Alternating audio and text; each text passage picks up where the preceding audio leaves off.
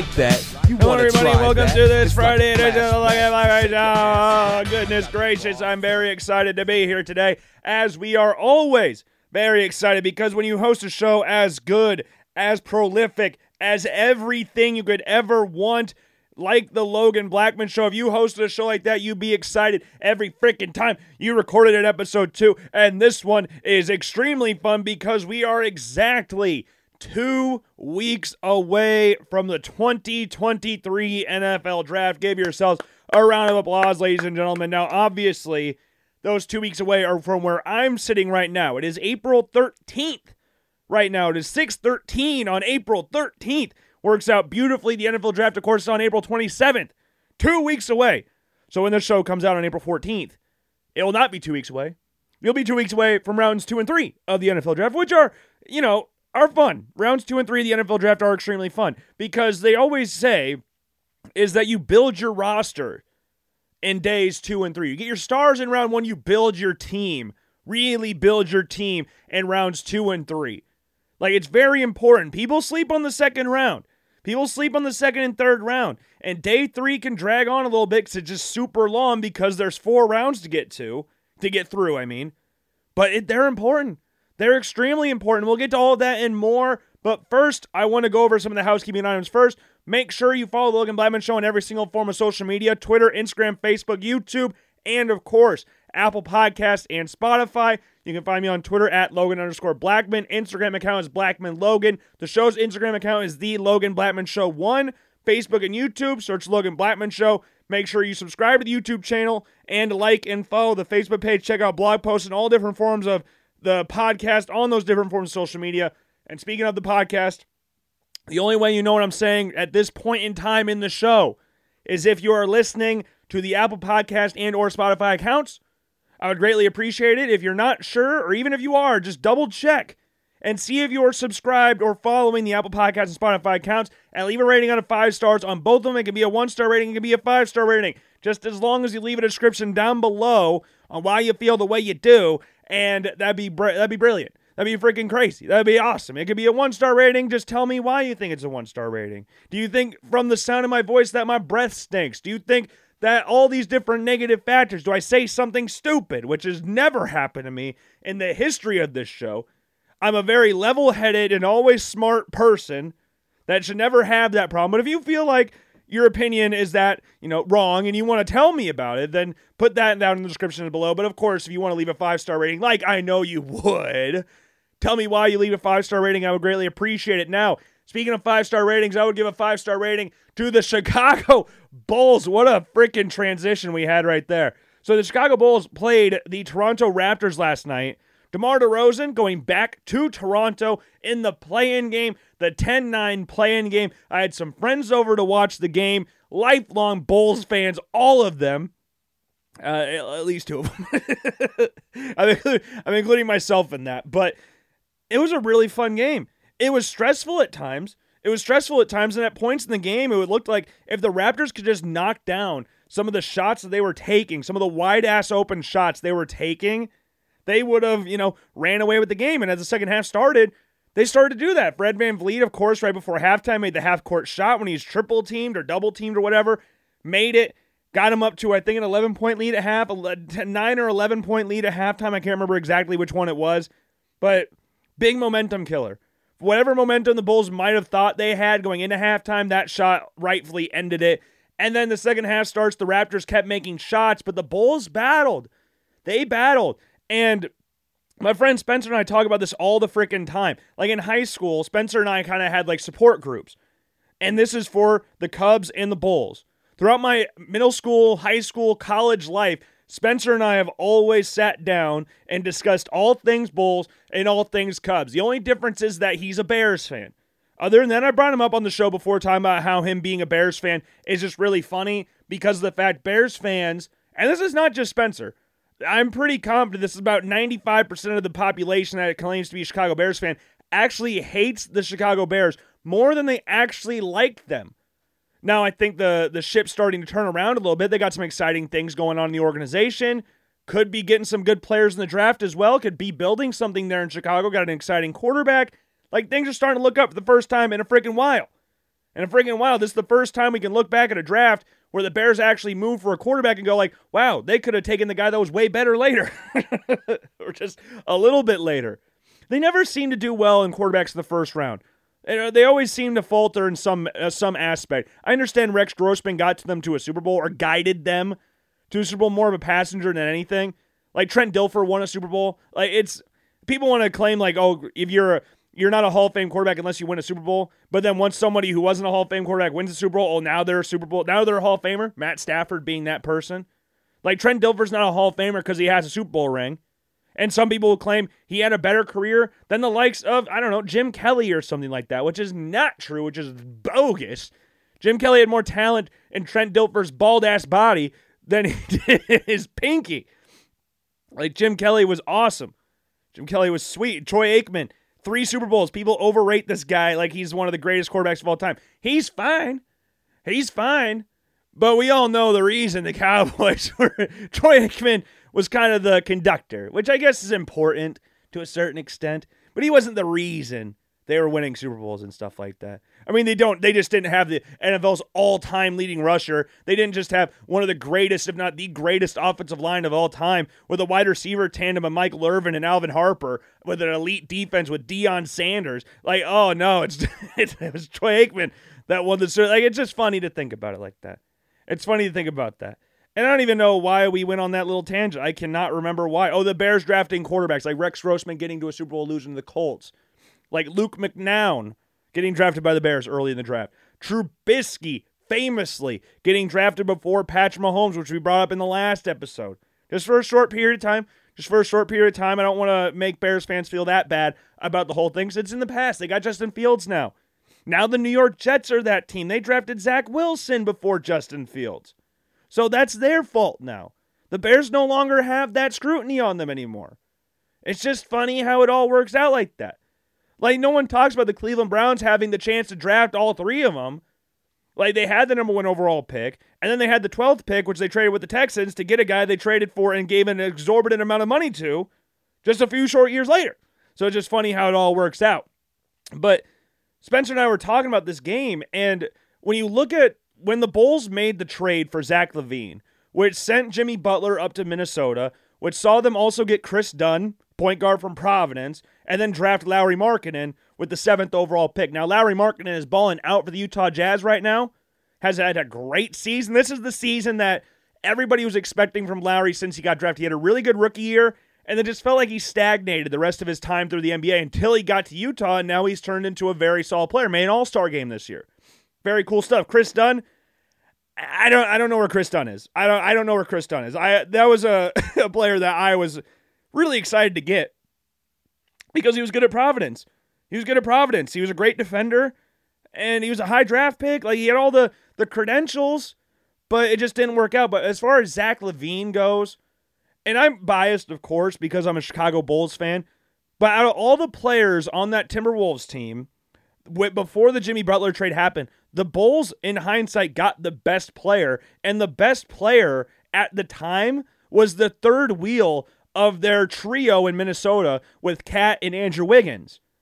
Like, I know a lot of people like Karl Anthony Towns, and rightfully so. He's a very good player. I know a lot of people like Andrew Wiggins. He's going through some stuff this season as well.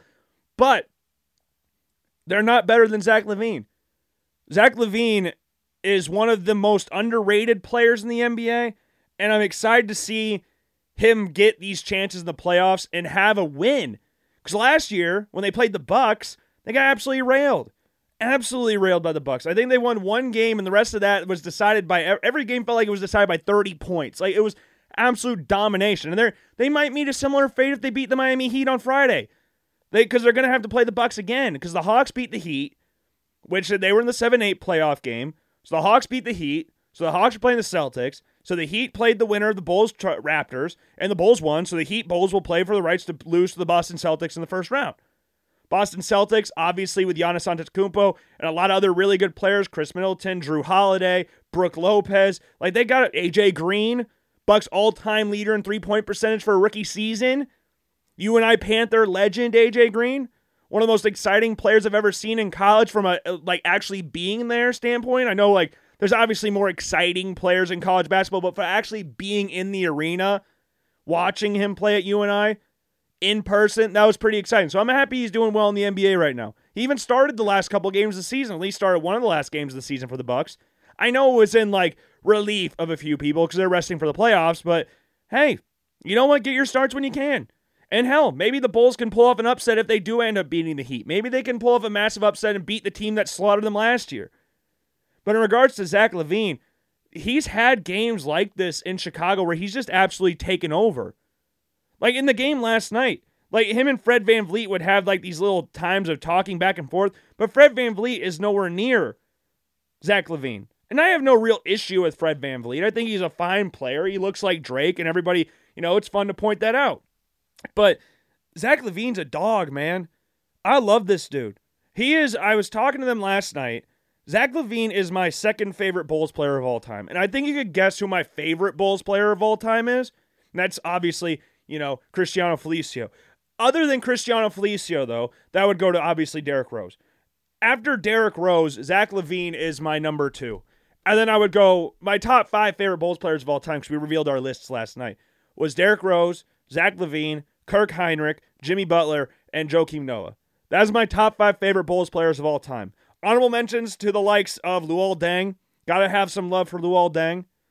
So, and then there were stretches where the Bulls were really bad. And after the trade for Zach LaVine, who was recovering from ACL surgery, there's some bad players in there like a joke. These like Paul Zipser, like Justin Holiday, like Jaren Grant, like players like that I could just go oh yeah, these are also my favorite players, wink. But Zach LaVine's just a baller. He's an insane player for the Chicago Bulls. And there were times where he just yep, he's making that. Like he'd make a fadeaway jumper at the top of the key. You're like, oh yeah, that's it. Like, there were game-changing shots that Zach LaVine made last night. And same goes for DeMar DeRozan. He came in late, but DeMar DeRozan was making key shots at the end of the game as well. Patrick Williams off the bench made some key shots. Tried to posterize Jakob Poeltl earlier in the game. He blocked it right before halftime, and then he got his chance to redeem himself in the second half. Dunked on him in the second half. Opposite end of the court. But Patrick Williams played well last night. Caruso defensively played well. Got some key baskets late in the game as well. Pat Beverly scored one time, and it was a very key 3 in the corner. Kobe White, 4 for 4 from the field. 25 minutes, 4 for 4. Vucevic played really well early, didn't really do a whole lot in the second half, but got double-double, 13 rebounds, 14 points. This was a really team effort by the Bulls, who were down by 19 at one point, came back to win the game in Toronto, which is famously a very hostile environment for the playoffs, unless your name's LeBron James. Other than that, it feels like a very hostile place to play. Like Charles Oakley, who played for the Bulls and Raptors, sitting courtside rocking Raptors gear. He played for the Bulls twice. He's rocking Raptors gear, and he wasn't there in the second half. He wasn't on courtside second half because he knew the Bulls were they were about to come back. And Pascal Siakam quietly scored 32 points. It did not feel like he scored 32 points. He got a lot of those points early, missed some key free throws at the end, got gifted 3 from freaking nowhere on a foul that was on the floor. And even the referees came out after the game or today and said that it shouldn't have been a shooting foul. And he missed 2 of them. He missed at least one of them because I remember one of them bounced off the front of the rim, which is crazy. And he had 9 rebounds in the game. Scotty Barnes, 19 points, 10 rebounds. OG Anunoby, 13 points. Fred VanVleet, we talked about him a little bit ago, 26 points, 12 rebounds, 8 assists. Almost had a triple-double. But you know what? It don't matter because the boy Zach LaVine dropped 39. Gary Trent, 0 for 5 from 3 in the game. Not great. There were times the Bulls just kind of let him play. The Raptors starters played almost the entire game. Apart from Gary Trent coming off the bench, getting 17 minutes, no other bench player for the Raptors had over 10 minutes last night. Like the Raptors played their entire starting lineup pretty much the entire time, whereas the Bulls, Patrick Williams and Kobe White both got 25 points or 25 minutes in this game, combined for 19 points. Kobe White also had 5 assists as well. This was just a really great game that watched Zach LaVine take over, and the playoffs are where players really make a name for themselves because of the past few years, the Bulls haven't really been much to watch apart from Zach LaVine. Like, that was the only player you would really watch in the Chicago Bulls was Zach LaVine. Like, there were stretches where this team was trash. Like, you can go back to the Hornets game from, it was either last year or 2 years ago. Like, Zach LaVine could take over games. You look at the game against Jimmy Butler. Jimmy Butler's return to Chicago when he was on the Timberwolves. Zach LaVine took over. And that was before what Zach LaVine is now. This is when he was still trying to shed off the skin of, oh, he was the third wheel on the team. Now he's a star player for the Bulls. This is his team. DeMar DeRozan was a great signing for the Bulls. He's a really nice combination. Him and Zach LaVine made a really nice combo in Chicago. Like, you have two guys that I was really nervous about, that would they be able to allow the other person to take the last shot or be the guy when the team needs a basket when needed. And they both have been more than capable of allowing the other player to take over if need be. Like, DeMar's had games where he's taken over. But this is LaVine's team, and I'm really excited to see this team go at least one more game. This season's been extremely frustrating because you look at, like, the Thunder. The Bulls and Thunder have the same record, but they feel so much differently because the Bulls had like 82 games from Vucevic, 82 games from Patrick Williams, and yet still finished below 500. They couldn't figure out the starting point guard position the entire year, which is because Lonzo Ball being out for the year and possibly out for his career, because no one ever, this is from reports, no one has ever recovered from the injury that he has and come back to play in the NBA. So I'm just hoping and praying that Lonzo gets back and healthy, because when Lonzo plays, the Bulls are a much, much, much better team. They are a great... Lonzo Ball is a very good player. For those of you who don't like Lonzo because you don't like his dad, I know the hate's kind of died down a little bit since those UCLA days, but Lonzo Ball is a freaking baller. It's in the name, baller. Is he as good as LaMelo? No. But he's a very, very good point. He does everything you ask for him. Defensively, offensively, he'll get you rebounds, he'll get you assists. He shoots better than what he did when he first came to the NBA. His jump shot's fixed. I just want to see him back and healthy. Patrick Beverley has been a nice addition to this Bulls team, but long-term, Lonzo Ball needs to be that guy. I like Kobe White a lot. Is he a guy that can be the Bulls' starting point guard and be a distributor? This is why a couple years ago when we had the show, we wanted the Bulls to draft Tyrese Halliburton. They drafted Patrick Williams instead, and I have no real issues with Patrick Williams, as he's a really good defender, and he's really young still. He's very young. He's the youngest player in the NBA draft when they took him 4th overall. He's athletic as hell, but Tyrese Halliburton is balling out this year for the Indiana Pacers. Like, he has had he's second in the league in assists this year. 10.4 assists a game, 20.7 points a game. And this guy went 12th overall. Like, it was crazy to see him go 12th overall when it happened. It's even crazier looking back at going, this guy fell all the way to 12th overall. And I wanted him at 4. We had a podcast episode where we did an NBA mock draft. I think it's the last NBA mock draft we did. But this is the guy I wanted for the Bulls. I thought he'd be the perfect player because you have ball-dominant players on the team. This is even before DeMar DeRozan got there. Like, the Bulls need a guy that can be a distributor that does not require the ball or does not need to have the ball every single time. He is fine of dishing out an assist every once in a while. And that's what Tyrese Halliburton is. And he shoots over 40% from 3. Like, Tyrese Halliburton is exactly what I wanted on this Bulls team. And that's what Lonzo Ball is, but Lonzo can't stay healthy. So, I hope that he comes back and is healthy for the long term, because I think he's a really good player. And he works really well with this Bulls team. But, man, I'm excited. That game last night was the most excited I've been for a Bulls game in a while. Because it was the first playoff game in for frickin' ever where I actually thought the Bulls are going to go in and win that game. Or I'm confident going in that they can win a game. Not necessarily that they will, but I'm confident enough saying that, this team can beat the Raptors. Like last year against the Bucks. Or 2 years, however long ago that was against the Bucks. It feels like forever ago. All the year, like everything from now to about 3 years ago, all kind of squirms together. I don't really remember everything that's in that time frame. Those years feel kind of lost. Everything kind of feels squished together. But like that Bucks series, never really thought they were going to have a chance in that series. The Celtics series, when Rondo got hurt, when they went up 2-0, I never really thought going into the playoffs that they were going to win that series. And they still got up 2-0, and then Rondo got hurt, and the Bulls ended up losing the series 4-2.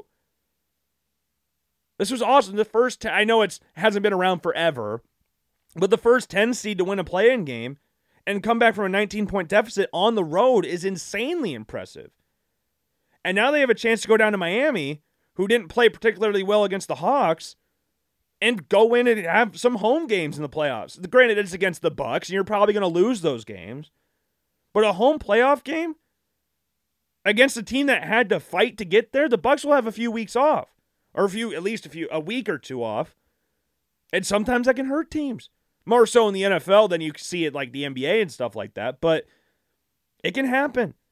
And the Heat are a good team. The Heat have a lot of really good players. Obviously, Jimmy Butler, a guy that I love, who I said is my third favorite Bulls player of all time, just behind LaVine and Rose. Bam Adebayo's a really good player. Tyler Hero, I like him. Like, they have good players. They have 3 players that average over 20 points a game. Like, the Heat are a solid team. They have experience. Like, Kyle Lowry's on the team. Kyle Lowry, against the Hawks, what did he drop? He dropped some stupid number of points against the Hawks. Like, a random like, Kyle Lowry, who's averaging 11 points a game this season. I think he dropped like 33. When did he drop? Hold on. Yeah, he dropped 33 points from the bench. Went 6 of 9 for 3. Had 5 assists in the game as well. So they might have to put him in the starting lineup this week. Or tomorrow, I guess. So we'll see. And Miami, obviously, like Toronto, can be a pretty hostile place to play in the playoffs. And the Hawks went in there and played very, very well. Trae Young's never backed down from that kind of scenario, though. Trae Young kind of loves being the villain of these games. So he's fine at absorbing all the hatred that the crowds, especially in New York, with the Knicks, when they play the Knicks. But, man, I'm excited. I'm really, really excited for this game. Like, last night, at halftime, we pulled up, what were we watching? Rajon Rondo highlights, because we were talking about that Bulls-Celtics series, that team, that Bulls team, back when Rondo and Wade and all them were there, that would have been perfect for Thibodeau. That was a terrible team for Fred Hoiberg. Like, Fred Hoiberg comes from Iowa State, where they're spacing the court and shooting like crazy, and he comes to the NBA with the Bulls, and they signed Dwayne Wade and Rajon Rondo that offseason, who are famously not shooters. And then you have Jimmy Butler on the team as well. He tried to make a lineup with those 3 plus Mirotic and then Pau Gasol at center, benching Joakim Noah. Like, if that was Thibodeau, I would have been fairly confident with that team.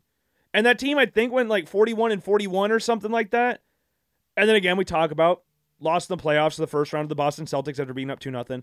But that wasn't a team Hoiberg could coach. And then after that season, they blew everything up. They traded Butler. They did all this stuff. Like, it was done after 1 year, like basically 1 year. And then Hoiberg got canned. They brought in Jim Boylan, a yes man for the Bulls, who was best friends with John Paxson. He might not be, but it felt like it. The only reason he was there. Billy Donovan, I was really excited when they hired him. I didn't think there was a chance in hell they'd get him, and yet they got him. And yet there's been times it's been extremely frustrating this season. Again, the same thing with the freaking Thunder and Bulls thing. Like, the Thunder are one of the youngest teams in the NBA. They have like 1,000 first-round draft picks. And you got like Shai Gilgeous-Alexander, Josh Giddey going on for 30-plus points last night against who did they play last night? The Pelicans.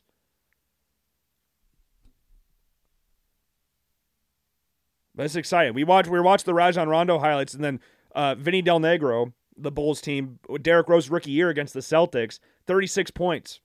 His first game in the NBA, first playoff game. Rookie of the year. I love that team. Like, that team was not good by a stretch. Like, you look at some of the players they had, like John Solomons, Ben Gordon, Tyrese Thomas, who they could have had LaMarcus Aldridge, which would have been 1,000 times better than Tyrese Thomas. Brad Miller. Who else was on that team? Joakim Noah. I say Luol Deng. I don't remember. Kirk Heinrich was on the team, obviously. There's some other players on that team, but those are the main players I remember. And they took the Celtics to 7 games. The season after they just won the championship. After they just won their first NBA championship in forever. And then, like, they'd like to remind you, they think they won like 100 games. If you just listen to them talk for a little bit. Like, they won 1 championship and went to 2. They act like they won 100 of them. Like they were one of the greatest teams of all time. They won 1 championship. And they lost the Lakers the next time they went. But, man, playoff basketball is fun. Playoff basketball is fun. And the NBA, and Jared brought this up last night. We were watching the game. We were watching the highlights of Rondo, and there were some like games versus like the Magic in the playoffs or the Heat in the playoffs when he's on the Celtics. When you had that, for how annoying they are post-retirement, they were really fun to watch when they played. And he was like, why doesn't the NBA feel like this anymore? Like, I remember sitting up and never missing a game. I will miss games from time to time, and I don't really feel that big of a deal, feel that much about it. Like, the NBA when I was a kid was awesome. And this was even before the Bulls were good. Like, before Derrick Rose got there. They were fun. I just loved watching basketball. And then around some time, like, I just stopped really caring. Like, we don't talk about the NBA that much on the show. But when the Bulls are good, gosh darn it, I'm going to talk about it. I talk about the Bulls being 40-42. Imagine the Hawks have to train for DeJounte Murray and then being 41-41. Like, that's a little bit of a not going to what you thought you were going to be this year. Same with the Mavericks. Like, I remember when Kyrie Irving got traded there, everybody was like, oh, this team could challenge for a championship. I think we might have talked about it here on the show about that. And they missed the playoffs. And Kyrie Irving's not coming back. We know that's not happening. I kind of compared the situation of Kyrie Irving to that of like Brett Favre. Like Brett Favre, when he left the Packers, didn't want to go to the Jets. He wanted to go to a team that could beat the Packers or that played the Packers. Kyrie Irving, when he said he wanted to get out of the Nets, he wanted to go play with LeBron. But the Nets are not like the Packers. I know it's a different circumstance because the Packers weren't going to trade him in division to the Vikings, Bears, or Lions or teams like that because they traded him to the Jets. And he was there for 1 year and then went to the Vikings the next offseason. And you got Kyrie Irving, who wants out of Brooklyn. And Brett Favre didn't necessarily want out. He just fake retired like 100 times. They're like, okay, we're tired of this. We're going over Aaron Rodgers. It's kind of a similar situation we got right now. But they obviously weren't going to give in to what he wanted. They weren't going to go, oh, yeah, you want to quit? Yeah, we'll go send you to LeBron. No, they weren't going to do that. So they sent his ass down to Dallas. He's going to stay there for a year or a half year, I guess. And he's going to go up to LA or attempt to. We'll see what happens with D'Angelo Russell. D'Angelo Russell played well. He's played well. I don't think he played particularly well in the play-in game, but against the Timberwolves, I don't remember exactly what his stats were. I know Anthony Edwards didn't play very well in that game. D'Angelo Russell didn't play that well, if I remember correctly. I know it was only a couple days ago. Yeah, he scored 2 points, went 1 for 9 from the field. Had 8 assists, but other than that, he's played well since going to LA. Back to LA. But man, this is fun. Playoff basketball is fun. Playoff hockey starting up too. The Blackhawks just announced Jonathan Taves isn't coming back next year. It's his last game in Chicago. It sucked. It's end of era. We already said that with Patrick Kane getting traded, but now the Blackhawks, Jonathan Taves is done, so all the core is gone. So it's a whole new team in Chicago. And it's going to suck, and I'm being pessimistic because I always am. They're going to suck so much ass like they have. They're right now the third worst team in hockey. 1 point above, like Anaheim and Columbus. They might be 2 points above Columbus, but Columbus got a game in hand. They've only played 80 games. Blackhawks played 81. And they're not going to get Connor Bedard. That's going to suck. It's going to absolutely suck. And I'm not even going to allow myself to get excited or try to play a game with try to decide, oh, the Blackhawks will get Connor Bedard. I'm not going to think like that until I can guarantee they have the number 1 overall pick. And the only way I'll know that is they win the draft lottery, which I'm not confident they're going to do. I'm not confident saying that at all because the draft lottery obviously is rigged. Obviously. Like with the NBA, the New York Knicks, they were trying really hard to get Zion. Guess what? Screw you guys. The Pelicans get the number 1 overall pick. The Pelicans, I'm pretty sure, are still owned by the league. I could be wrong, but they were owned by David Stern because he's the one that set the trade off of Chris Paul going to LA for the Lakers. Not the Clippers, the Lakers. Play with Kobe Bryant. The Coyotes are the team that's owned by Gary Bettman. So the Coyotes, they're not in the running of the top 5 worst teams in the league, but guess what? They're probably going to get Connor Bedard. That would be the guess, as Connor Bedard goes down there. Now, if he doesn't go to the Blackhawks, I would be cool seeing. I'd kind of like to see him go to Columbus. I think that'd be fun. I think it'd be fun to see him go to Columbus. He could play with Patty Laine. You can see him play with Johnny Gaudreau, playing with Johnny Hockey. That'd be kind of fun. I'd be all right with that. It wouldn't hurt my feelings too much. They're in the Eastern Conference. They're on the other side of the conference. It doesn't bother me too much. But of course, I would like to see the Blue Jackets win their next 2 games. So then the Blackhawks have the number 1 overall pick. But if the Blackhawks don't get the number 1 overall pick, then I'd be fine with Columbus getting it. And I guess Anaheim would be fine. The 2 teams below the Blackhawks are jointly with the Blackhawks right now. You got the Ducks got some exciting players. Trevor Zegras obviously is there. Him and Connor Bedard would be really fun to see. So I'd be fine with either one of them, really. But obviously, being a Blackhawks fan, I want to see Connor Bedard go to Chicago. Because I remember back in the day, and I say back in the day, what was that, the 2015 draft? I think it was the 2015 NHL draft. Hold on. NHL draft. Was this it? Yes. Okay, it was the 2015 draft. The build-up, because obviously I have a soft spot for the Buffalo Sabres. Obviously. I watched the Buffalo Sabres. My dad and I used to watch the Sabres and Blackhawks growing up. So I will always have a love for the Buffalo Sabres as well. It's the only league in professional sports where I will have another team. I like watching the Sabres. And it's not like I'm like, oh, I'm a Blackhawks fan who suck, but also I'm a Maple Leafs fan. I would say a Penguins fan, but they just missed the playoffs for the first time in forever, so screw you guys. Or a Bruins fan. Screw the Bruins. But I remember sitting down watching this. The 2015 draft, for those who don't know, is the Connor McDavid draft. And Connor McDavid, obviously, is the best player in hockey. And I know Sidney Crosby's been great throughout his career. Connor McDavid is the best player I've ever seen. Like, this dude's absolutely ridiculous. To be that fast and that skilled is insane. Like, I've had more, like, oh my God, what did I just watch moments with Connor McDavid than I have with anybody else. And I don't want to I'm not disrespecting Crosby. I'm not disrespecting Ovechkin. Patrick Kane, I guess long-term. Patrick Kane, I've had more of those because I've watched a lot more of Patrick Kane, being a Blackhawks fan. But in regards to, like, Connor McDavid's better than Patrick Kane. Well, we're aware of this, right? Like, Patrick Kane never had 150 points in a season. I'm saying this as Patrick Kane being my favorite player of all time. Patrick Kane being the greatest United States hockey player of all time.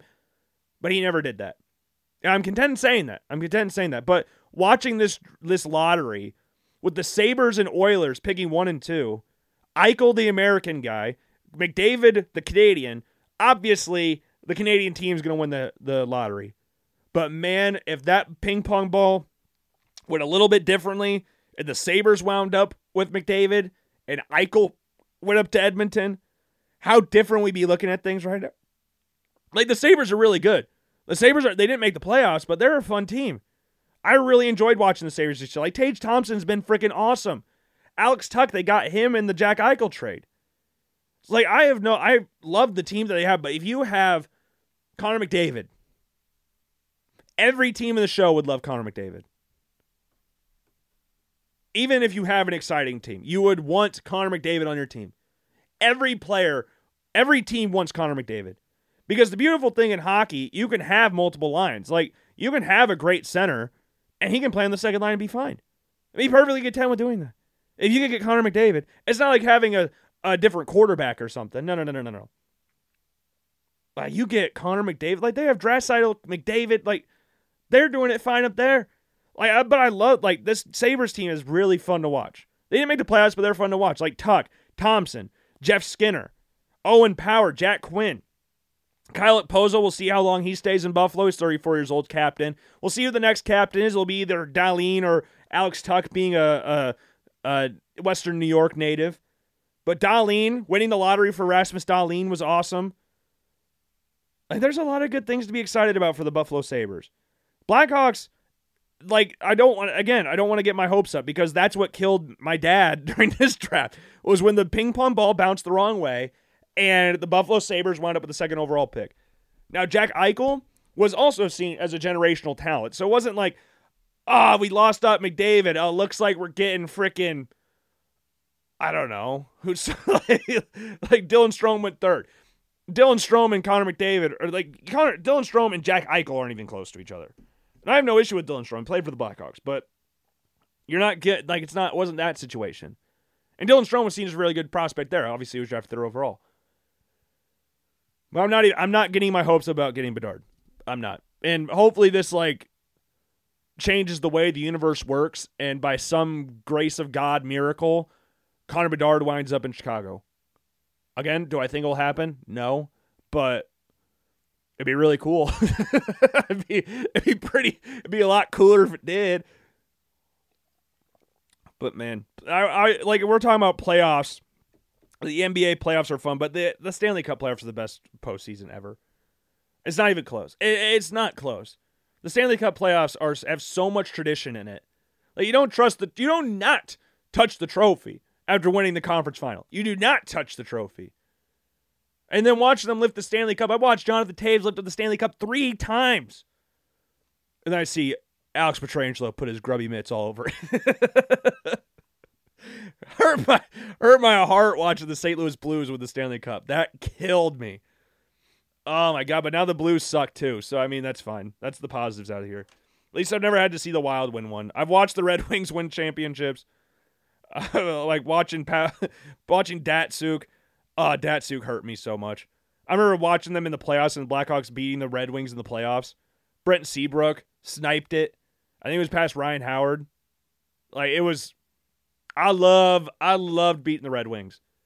I loved beating the Red Wings. And I'd like beating Dylan Larkin. Dylan Larkin and Jeff Skinner got into a fight the other night, which was awesome. But the Stanley Cup playoffs, watching those, like when the Kings and Devils made the playoffs, when the Kings quote-unquote dynasty started, when they went to the playoffs and won the Stanley Cup against Zach Parise, Iowa native Zach Parise, not really, but we count him because his dad was a part owner in the Des Moines Buccaneers. Like Jonathan Quick, Dustin Brown. Like they had a fun team. Drew Doughty. And a lot of these guys, like Kopitar, a lot of these guys are still there. Now, obviously not Jonathan Quick got traded to Columbus, then got released or traded to Vegas like the same day. Dustin Brown got a statue after getting stripped from the captaincy for Anze Kopitar. But the Stanley Cup playoffs are so much fun. So much fun. I watched the Bruins win a Stanley Cup. I watched Vancouver absolutely riot after losing the Stanley Cup to the Bruins. Watched the Lightning win a bunch of Stanley Cups. I watched the Lightning lose in the first round of the Columbus Blue Jackets, a team we just brought up. And then posting a full-page ad in the newspaper saying how sorry they were for getting swept by the Columbus Blue Jackets in the first round. I watched the Ducks win a Stanley Cup. I watched the Ottawa Senators, as crazy as this sounds, I watched the Ottawa Senators go to a Stanley Cup final. I love watching the Stanley Cup playoffs. It's so much fun. Even if you don't care about hockey, I would just recommend you watch the Stanley Cup playoffs. Now, it sucks because a lot of the old guard, like, there's kind of a change of the guard here. Like, the Capitals didn't make the playoffs. The Penguins didn't make the playoffs. But we got, like, the Devils with Jack Hughes. Like, Jack Hughes just set a new points record for the New Jersey Devils. You got the Patrick Rangers and the Blacks, which is a team I'm obviously rooting for in the playoffs. The Maple Leafs, can they actually do something in the playoffs this year? We'll have to see. Bruins set a points record for the season, or win record for a regular season. So, obviously, they're not winning the Stanley Cup. Obviously. When's the last time a record-breaking team won a championship? Like that. They were so dominant throughout the regular season, and then they just won a championship. Like the undefeated Patriots didn't do that. The regular season baseball win record is held by the Seattle Mariners, and they didn't win a World Series. Like, it just feels like every time there's this uber-dominant team like this, where they're breaking win records and all that stuff, they never actually win a championship. So I don't know who I'm going to say is going to win a championship. I'd be cool with, like, the Devils winning one. I think that'd be kind of cool. I'd be cool with the Rangers winning one, obviously, because Patrick Kane's there. I'd love to see him win another Stanley Cup. Obviously, the Avalanche are the reigning champions. I watched the Blackhawks play them opening day. Oilers, I would love to see Connor McDavid win a Stanley Cup and get Canada their first Stanley Cup since 93, 94 with the Montreal Canadiens. Yeah, the Stanley. I can't reiterate this enough. The Canadian. That was a fun Stanley Cup final too. When the Canadians made it randomly, like Shea Weber, Nick Suzuki, like they're randomly when the insane home ice advantage the Lightning had versus the Canadians because Canada had their COVID restrictions still up, so they couldn't fill out the Bell Center. Oh man, the Stanley Cup playoffs. So we got it's fun. It's fun. We're in the last day of the regular season tonight. And, I mean, well, not technically, because, like I said, the frickin' Blue Jackets and Sabres play on Friday because the Sabres and Blue Jackets and the Avalanche and Predators have only played 80 games. So they need to play that extra game before the playoffs start, and that will decide or help the Blackhawks in their quest. So I need the Sabres to lose. So I am cheering for the Penguins to lose to the Blue Jackets. I'm not cheering for the Blue Jackets. I'm cheering for the Penguins to lose. And I'm cheering for the Sabres to lose.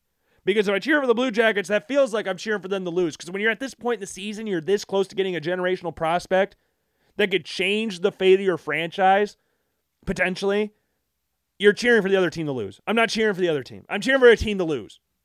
It's the Penguins and Sabres. The Penguins and Sabres both out of the playoffs and not playing for anything, so let's see some prospects. Let's see some young players play. Let's do that stuff. But with that, what's fun is this is my first year of fantasy hockey. First year I've ever done fantasy hockey. And I'm going to win a championship. Let's give me a round of applause, ladies and gentlemen. Let's give Logan a round of applause. Again, I've watched a lot of hockey throughout my life. I've watched a lot of bad hockey. I've seen a lot of good hockey. I watched the Sabres be good for the first portion of my life, and then they trade everybody, and then the Blackhawks, right after they traded everybody, Blackhawks start getting good. Like, really good. So good, they win 3 Stanley Cups in 5 years. And then the Blackhawks start stinking, the Sabres stink, and then the Sabres start getting good, and the Blackhawks start really stinking. So I like to think I know a little bit about the show. I like to think I know a little bit about the NHL. So when we did fantasy hockey, and I'm in a league with people that have played hockey before, that have grown up around hockey. So I wasn't like, I'm going to dominate this league, but I was fairly confident in myself. I was fairly confident in my abilities. Now, I do have to consider, I'm sure there were some teams in here that did not check their lineups all too often. Like, I was setting it weeks in advance, so I didn't need to worry about it. And then I'd check it every once in a while to go like, okay, this player's out, or this player's starting to heat up. But I drafted really well. And at the time, I didn't think that because I think we talked about on the show about how I wasn't confident going into the season. I did the same thing for fantasy football. Not confident going into the season and winning a championship. I drafted Alex Tuck, Rasmus Dahlin, Tage Thompson, Owen Power. Like, I drafted Sabres players. When has that ever paid off at any other point ever in recent memory than this year? Like, Alex Tuck. Season's obviously not over, so he can adjust his rating here. Alex Tuck finished 8th in points. Rasmus Dahlin was the 2nd highest for his position. Tage Thompson, the 90-point getter, 8th. Like, Tage Thompson, dude's been awesome. Dude's awesome. Dude's absolutely awesome. Love the guy. And I got Matty Tkachuk. I got Brady Tkachuk. I got Alex DeBrincat, Blackhawks legend. Nico Hischier, captain of the New Jersey Devils. I got Tim Stutzel. I got Pavel Buchnevich from the St. Louis Blues. I said only Blues, and I see Justin Falk down there. But I drafted Jordan Bennington, cut his ass. I had Jack Campbell, cut his ass, and then brought in the likes of Linus Ullmark, Sabres legend, and Ilya Samsonov, who I replaced Darcy Kemper with. Or I replaced Darcy Kemper because I cut Bennington for Kemper, and then I cut Kemper for Samsonov because there was a weak stretch where Kemper was getting me negative points. And then obviously I have Ilya Sorokin as well. And Ilya Sorokin I've had the entire time. I drafted him. And then I had Cale Makar, drafted him with my 1st overall pick. I think I got Brady Tkachuk. Or no, I got Matty Tkachuk with my 2nd overall pick, I believe. Then I had my defense was elite. I rarely touched my defense because there were some players that were injured to start the season. But I had Dougie Hamilton. I had Rasmus Dahlin, as I said, Justin Falk, Charlie McAvoy, Chris Letang, Shea Theodore, Devin Taves, Morgan Riley, and obviously Cale Makar's on IR. So I added a player. I don't remember who I added to replace him, and then someone towards the end of the season, because he's been out for a little bit, dropped Kirill Kaprizov. So I picked up Kaprizov. Now he's only played 2 games for me since I picked him up, but just that fear factor of having to play Kaprizov is just, it's terrifying to people. I have Artemi Panarin as well. I picked him up in free agency. Because people are getting a little too trigger happy with, if they're not performing right away, we got to cut them. So I'd sneak in, pick him up. And it worked out fairly well for me. Now, Linus Ullmark, I picked him up early in the season. And he should be the Veneza winner. We'll see if that actually happens. But Sabres legend, he's not playing tonight. Samsonov's not playing tonight either. So we'll see how they do in the playoffs. Obviously, again, Linus Ullmark, the goaltender, one of the goaltenders for the best team in hockey this year in the Boston Bruins. But we'll see. We'll see. I dominated the championship game. Like, the game's over. There's games going on right now, but I'm currently up 351 to 264. So I don't really have a fear of losing this game. Like, I'm currently winning by, 86 points? 87 points? Like, I'm not really nervous about me scoring 0 and the other person scoring 87. It's actually, I'm playing Brady in the championship game. And Brady this entire time hasn't scored more than 46. I've had a game where I scored over 58 in this playoff series. 58 points. And I'm not going to sit here and bash Brady's team or anything, because Brady, he didn't check his team. He lost a game to me. I ended his winning streak. He was undefeated to start the season. I beat him. And he pretty much said, well, screw that, I'm not checking anymore. So fair play to him for making it all the way to the championship game. But yeah, my team was awesome. I was not confident going in, and then my team started winning. I didn't check the first week of the season, and then Brady, Jared, and I went down to the Bills-Chiefs game, and Brady's like, well, he asked me or I asked him, we were talking about fantasy hockey, so that was the first week of the season. I didn't check my team one time. So I lost week 1, and the rest of it, I was set. I lost 3 games the entire year, lost week 1, and then the rest of the season, I checked my team. Picked up free agents, made roster adjustments when need be. I have Nick Suzuki on my roster I picked up and dropped a few times. I had Patrick Kane. I picked him up and dropped him. I was going to keep him on the team just to say, oh, Patrick Kane and I won a cup together, but Kirill Kaprizov was available. And the chances of him coming back in the regular season were decent. And he played 2 games, so got me about 4 points in one of the games. 3, I think it was somewhere between 3 and 4 points. But it was fun. Fantasy hockey was fun. So I have played 3 fantasy leagues this season, essentially. I played fantasy football. I played March Madness, because that's kind of fantasy, right? That counts. It counts. And I played fantasy hockey. I won out of those 3 things. So I was in 3 brackets. And I was in 2 fantasy football leagues. I think it was just 2. So I won 1 out of 2 fantasy football leagues. I won 2 out of 3 brackets, and I won 1 out of 1 fantasy hockey. So this is why I host the Logan Blackman Show, ladies and gentlemen. I'm just so much freaking smarter than every person out there. And this is why you listen to the Logan Blackman Show every Monday, Wednesday, and Friday here on the Logan Blackman Show on Apple Podcasts and Spotify. And again, make sure to follow me on every single form of social media. But this is fun. I like how this show started. I've enjoyed talking about this random stuff. Like fantasy hockey. I played fantasy basketball in high school. That was 1 year. It was not even real. So technically, my high school, or the school I went to, they do it. So pre-K through 5th grade is elementary school. And then there was a 6th and 7th grade building. And there was an 8th and 9th grade building. And there was a 10th, 11th, and 12th grade. So I got my years wrong. I played fantasy basketball in 10th grade. I thought I played it my freshman year, 9th grade, when I was in the middle school. But I played it sophomore year of high school. Played it 1 year, and that was it. That was done. And that was like the year Derrick Rose was coming back, or was supposed to come back. So I wanted him on my team. Long season. Thought I could do something with it, and I didn't.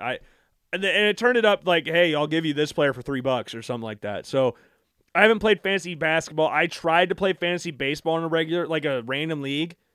Like my team was Junior Lake's Lake House. Or Junior Lake's House. Junior Lake House. Cause Junior Lake, Cubs player. One of my favorite Cubs players during the drought era. So yeah, I tried to play fantasy baseball. I lost interest after a day. I did a random ass draft with random people. Tom, who I brought up on the show before, he asked me if I was thinking about doing fantasy baseball this year. I was like, I haven't played fantasy baseball in years. And I only did it because I was super bored. And I was like, you know what? This could be kind of fun. And you got to try it fantasy. Like I've thought about it. I've never actually tried it. But fantasy NASCAR, I think it'd be very interesting. But I'm happy I did fantasy hockey. This was fun. I love hockey. I love watching hockey. I've watched a lot of hockey in my time. So when my friend asked me if I wanted to do this, I was like, oh yeah, of course. And I ended up freaking annihilating everybody. Fun stuff. But man, the drafts are the best part. Like fantasy sports are fun in general, but like getting together for a draft, whether it's in person or like you're meeting on Zoom or something, draft day is always fun and the fantasy football stuff, we met on Zoom because everybody's in different states. I've been in the same fantasy football league since 7th grade, and we still meet up, and we do it on Zoom, and I'll go over to Spencer's house because he's in town. So I went to Spencer's house because remember we had the Wi-Fi issue back then. So my first month living here. And so I went to Spencer's and did it, but it's still fun to do that. That's like the NFL draft. Like great transition again. We are killing transitions today. Killing it transitionally today. And like when you look at the NFL draft, whether it was the COVID year where we had Roger Goodell sitting on his couch eating M&Ms or whatever the hell was in that jar, versus whatever, like the normal draft, it's awesome to watch. It is crazy awesome to watch. And there's so much rumors that will go around every freaking day. And there's one that's popped up a lot more recently than some other ones. And the one that I'm talking about, if you follow this to a certain extent, you don't even need to follow it that religiously to maybe have heard this, but that's about the Houston Texans. So remember what we talked about on Wednesday's show? We said all the signs are pointing to, like not all the signs, but there's a lot pointing to the Texans taking a quarterback. A lot pointing to them taking a quarterback. And a lot of the reports leading up to this point had been that the quarterbacks in the draft will go number 1 and 2, and it'll be Bryce Young and CJ Stroud in whatever order. That's what we're going to have. And in the coming days, more and more, rumors have circulated about Will Anderson to the Texans reportedly becoming, quote, more and more of a possibility. Texans head coach DeMeco Ryans reportedly, quote, loves Anderson and is heavily leaning towards him. The Texans are also reportedly, quote, not sold on either Anthony Richardson, C.J. Stroud, or Will Levis. The Texans and Lions are the only teams to host Anderson on a top 30 visit so far. Will Anderson's a baller. He's a baller. By all accounts, he is probably the best player in the draft, given off-the-field issues as well. Because I know, obviously, people are going to say Jalen Carter is the best player in the draft. I think there's a fair reason to say that. But Will Anderson is, like, what we've seen in college and what we're seeing in, like, the tests and all that, Will Anderson's the best player in the draft. So the Houston Texans taking Will Anderson is not that insane. Because if you look back, and it can come back to bite them absolutely in the ass. Because you look at the Indianapolis Colts sitting at 4. There's a chance, so let's say hypothetically, that so first off, the Texans, the only quarterback, like we just said, the only quarterback they like is Bryce Young. And as we get closer to the draft, like Will Anderson becoming more and more of a possibility for them, there was a report today, Schefter, Bryce Young visiting the Texans is, quote, a waste of time. The ship has sailed. Quote, I think Bryce Young is going to be the Panthers' number 1 pick. Remember we talked about a few weeks ago, the Panthers traded up apparently with the idea of drafting Bryce Young. That's what the idea was, of drafting Bryce Young. Now, he also said it was similar to that of the San Francisco 49ers. They traded up to 3rd overall to draft Mac Jones. Obviously, they changed their mind, ended up drafting, Trey Lance instead. We'll see in the coming years if that was the smart decision or not. Right now, it's leaning towards Mac Jones would have been the smarter pick because Trey Lance has played 4 games. So you need to see a little bit more from Trey Lance. Mac Jones has been to a playoffs and has been invited to a Pro Bowl. Man, freaking Mac Jones making a Pro Bowl is so funny to me. But there's obviously things that can change going into the draft. You have the idea of drafting Bryce Young, but if you trade up and you go like, well, we could build something with Richardson or build something with Levis or build something with Stroud more than what we could with Young. And I've said this 1,000 times. It's been consistent throughout the entire season. Bryce Young, to me, is the best quarterback in this draft. Bryce Young has always been the best quarterback in this draft. I shouldn't say always, because there were portions of last season where C.J. Stroud passed him for like 2 weeks, and then rest of it has been Bryce Young. Like, Bryce Young is better than C.J. Stroud. And you see the comparisons between Bryce Young and C.J. Stroud, and we've said this a bunch, talking about the only thing C.J. Stroud is better at than Bryce Young is that he's taller and slightly more accurate. Other than that, Bryce Young is better than C.J. Stroud. And I like C.J. Stroud. But I've said this before. There are some things around C.J. Stroud that and there's all the quarterbacks, I guess, but less with Bryce Young than the other 3 in the top quarterback conversation. So I can understand to a certain extent why the Houston Texans are quote-unquote hesitant, and that's why a couple weeks ago when we talked about the report that said people view C.J. Stroud in the Trevor Lawrence aura or that realm, it's like, no, not now. What are you talking about? They're not even close. Like, C.J. Stroud's not a quote-unquote can't-miss prospect. I like C.J. Stroud, but he's not Trevor Lawrence. He's not that level of prospect. And I can understand the concerns of Bryce Young being small. But Bryce Young can make plays. So if Bryce Young goes number 1 overall and the Texans aren't sold and go Will Anderson, that opens the door to the Cardinals. That price for that pick skyrockets. Absolutely skyrockets. So if that happens, I would imagine the Colts trade up 1 spot to 3, and then I would imagine the Raiders trade up to 4. That's what I would imagine happens. If, of course, the Texans take Will Anderson. And then that would leave the Colts with C.J. Stroud and the Raiders with Anthony Richardson, because apparently they really like Anthony Richardson. They've wined and dined Anthony Richardson, according to reports. Dave Ziegler wined and dined Anthony Richardson. But the thing is, like, when you do this, though Will Anderson's considered to be the best player in the draft by a lot of people out there, the position that's the most important to fix and the position that's the most important to get right is the quarterback position. The quarterback position is the most important position in all of sports. Not just football, all of sports. You have to know what literally every single person is doing. And as the old saying goes, if you get your quarterback right, everything else can kind of fall into place to a certain extent. You have got to get your quarterback right. The Bills were in quarterback purgatory for years. 17 different quarterbacks since Jim Kelly, and then got Josh Allen. The Bears have been quarterback purgatory pretty much their entire existence. Like, you even go with Jim McMahon going to a Super Bowl and winning it. Jim McMahon was only there for like 4 years. He wasn't there for a long time. And then there was a bunch of bad quarterbacks that followed Jim McMahon. Like, if you want to go, that's the best quarterback in team history, then fine. I mean, was it Sid Luckman would probably be the guy you'd say is the best quarterback in Bears history, if I'm thinking of the right person?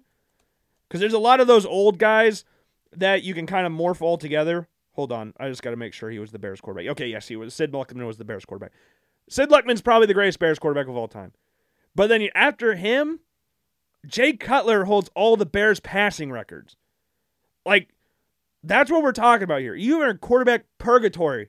The Bears and Bills, very similar realms in regards to quarterback. Go and look in the first round recently, the top quarterback they took in the draft. Bills had like J.P. Lossman, Trent Edwards, E.J. Manuel. The Bears have Luke McNown, Rex Grossman, Mitch Trubisky, like players like that. So when you're the Houston Texans, who traded Deshaun Watson away, you drafted Davis Mills in the third round in 2021, and Davis Mills is fine, but it's kind of a similar-ish situation to that when the Jaguars had Gardner Minshew. Now, the difference is, you're not drafting a Trevor Lawrence. Like, if they feel that they can win games, per se, with a Davis Mills, rather than drafting a quarterback, and DeMeco Ryans being a defensive-minded head coach coming from San Francisco, built all their success, pretty much, off the strength of their defensive line and pass rush, then yes, I can understand from a head coaching standpoint you wanting Will Anderson. But there's also been reports recently that have popped out that says the Texans ownership is taking control of the draft. So what that loosely tells me, I'm not saying you need to believe this, believe whatever you want, but that they're going to draft a quarterback. They want a quarterback. DeMeco Ryans may want Will Anderson. And the Texans may view Will Anderson as the best prospect in the draft. May view him as the best player. They gave him reported a perfect grade. But if you can get your quarterback figured out, that solves a lot of issues. And I understand, again, Davis Mills has done good things to a certain extent. But you look back to the 2017 NFL draft. If you could do that draft over again for the Cleveland Browns, would you still draft Myles Garrett first overall? Would you draft Myles Garrett first overall? If you're a Cleveland Browns fans or not, you look back at that 2017 draft, they needed a quarterback in that draft. They needed to draft a quarterback. Because you look at the Cleveland Browns prior to the 2017 NFL draft, so the 2016 Browns were also not a very good football team. Obviously, because they went 1-15 and had the first overall pick again. So you look at the roster that they had from the quarterback position. Here was the Browns quarterbacks in 2016. RG3, Kevin Hogan, Cody Kessler, and Josh McCown. I liked Cody Kessler at USC, but man, that's your quarterbacks. That's your quarterbacks. And in a similar situation to what we are in right now, the Browns were not, quote, in love with any of the quarterbacks in the draft. So you know what they ended up doing? They drafted Myles Garrett. And Myles Garrett's been a very good player since going to Cleveland. Obviously, Myles Garrett, really great player, really good player. But if you went back, would you not draft Patrick Mahomes first overall? I'm not sitting here and saying that C.J. Stroud and Anthony Richardson and Will Levis or even Hendon Hooker will become the next Patrick Mahomes or someone like that. Like the Browns currently have a quarterback that they could have drafted, and they paid him, what, $230 million guaranteed? Some ridiculous number that has screwed up every single contract in the NFL for quarterbacks since then. Like, look at Lamar. Lamar's sitting up because he wants money like Deshaun Watson, the quarterback he's better than. I want to get the exact numbers for what they paid Deshaun Watson. Because it was, 200, 5-year, 230 deal, largest contract, and most guaranteed money in NFL history. This is a guy you could have drafted. So this is a situation that we're talking about. And the Browns, since passing on Mahomes, and again, Mahomes was not seen as a slam dunk first ballot Hall of Famer, 2-time MVP, 2-time Super Bowl champion in 5 years and starting. But again, if you could turn back time, you would take Mahomes first overall if you're the Browns. Because the quarterback they drafted turned out to be Deshaun Kaiser. They didn't ace the quarterback in that draft. They got Deshaun Kaiser, who was there for a year, quarterback to a team that went 0-16, and they were back to square one, drafting a quarterback again the next year. Now, like that draft, the Cleveland Browns passed on a quarterback in 2016 or 2017, went into the first round of the draft, needing a quarterback, so you went 0-16. Your quarterbacks on that Cleveland Browns team, hold on, let's see who the quarterbacks were in 2017 prior to them drafting Baker Mayfield, were Kevin Hogan, Cody Kessler, and Deshaun Kaiser. So the only difference was no RG3 and no Josh McCown. Other than that, it was the same team. So now you're going into a quarterback rebuild. And like that year, 2018, next year's draft is seen as a quote-unquote generational draft. You look at some of the guys that are top of the draft in 2018. Mayfield, Darnold, Rosen. Like, those were the top guys in the draft. Like, this is a transcendent draft. Josh Allen, Lamar. Next year, you got Drake May. You got Caleb Williams. You got some good quarterbacks next year's draft. And the Browns screwed it up because of the Browns. Could have got Josh Allen. You took Baker Mayfield. Again, hindsight's a bitch. But, man, if they could go back to 2017, they would draft Patrick Mahomes. I can almost guarantee you that. Browns fans can be as loyal to Myles Garrett as they want. If they had Patrick Mahomes, I'm sure they'd be feeling a lot better about themselves than what they do right now. Because the Browns were supposed to be a good team like 3 years ago. And guess what? They still stink. So, Will Anderson might be the best player in the draft. Houston Texans might think Will Anderson is the greatest player of all time. You got to get your quarterback position right. And you can say they're different circumstances, and maybe they are, but you got to get your quarterback right. Because there are 3 quarterbacks that could go after Bryce Young first overall, and I can understand liking Bryce Young more than everybody else. I like that. I like Bryce Young more than everybody else. But I can see the positives of a like of Stroud, of Richardson, of Levis, of Hooker. And maybe you draft Hendon Hooker. Maybe you trade back into the first round and draft Hendon Hooker. Maybe that's what happens. Maybe they go we'll get Anderson, Smith, and Jigba, and then a Hooker in the second or late first round. Maybe that's what their plan is. And maybe that works out for them. Because I think Hendon Hooker would be a very good quarterback in the NFL. But it's scary. It is scary because it's the Texans. This is, again, an organization that has not historically been very good. This is not a very good team. It's not a very good, well-run organization. When they drafted David Carr with the first overall pick, guess what they did? They got him 0 off the line. He got sacked 76 times. The same owners that own the team then own the team now. So it's not... And they're not much better run in the front office than they were back then either. Why do you think Deshaun Watson wanted out? And maybe this is coming down to a thing of Deshaun Watson and C.J. Stroud share an agent. Maybe that's where this is all coming from again. Remember we talked about that. We made mock draft 1.0. We had C.J. Stroud going to Houston. But we ended up saying that didn't really matter that much. Maybe it matters more. Maybe that's the reason. So maybe Will Anderson does go first overall. But then you're opening the door to potentially, and Davis Mills could develop nicely. Davis Mills could be a very nice quarterback. But I could tell you now, C.J. Stroud is better now than Davis Mills is right now. So I would lean towards C.J. Stroud if I'm the Texans. But if you want to go with your defensive-minded head coach, that's fine. And if you think you can get Caleb Williams next year, that's fine too, I guess. I don't think you can, but guess what? You could try it. You could try to. But man, it's going to be a fun story to watch. It's going to be a very, very fun story to watch. It's going to be very stressful for a person like myself that overthinks freaking everything. I'm ready for it. It's going to be fun. But my heart's going to be pounding 1,000 miles an hour before the draft. 2019 draft, Cardinals, first overall. Like, looking back, it seemed pretty easy to do, but man, at that time, it was stressful as hell to say, hey, Kyler Murray, might go Nick Bosa, they might go Quinnen Williams, might trade back, they might do something. Oh my God, I don't know what they're going to do. And they drafted Kyler Murray. So maybe like that, maybe the Cardinals should have drafted Nick Bosa. Maybe we'd be talking about a different story here. And maybe Kyler Murray's in Vegas. Who knows? Because the Raiders really liked Kyler Murray, apparently. Raiders were picking 4th. They had the Niners at 2. You had the Jets at 3. Maybe the Jets trade back, because the Jets were thinking about trading back. If the Cardinals didn't draft Kyler Murray, because that would open the door for someone else to trade back. Because the Jets didn't really have a lot of picks in that draft. They drafted Quinnen Williams and worked out for him. Kyler, for the most part, apart from being slightly annoying, has been a very good quarterback in the NFL. Or not slightly, he is annoying. But for the most part, it's worked out. I like Kyler Murray. Kyler Murray got paid a lot. And now he's not going to play this year. And the Cardinals should not draft a quarterback, so that thankfully has not started anything, but the Cardinals need to trade back. And if the Texans do go for Will Anderson, that opens the door, and they will get a lot of picks for that. Maybe even get a player out of it. Who the hell knows? But I think they trade back, and they go after either Christian Gonzalez or Tyree Wilson.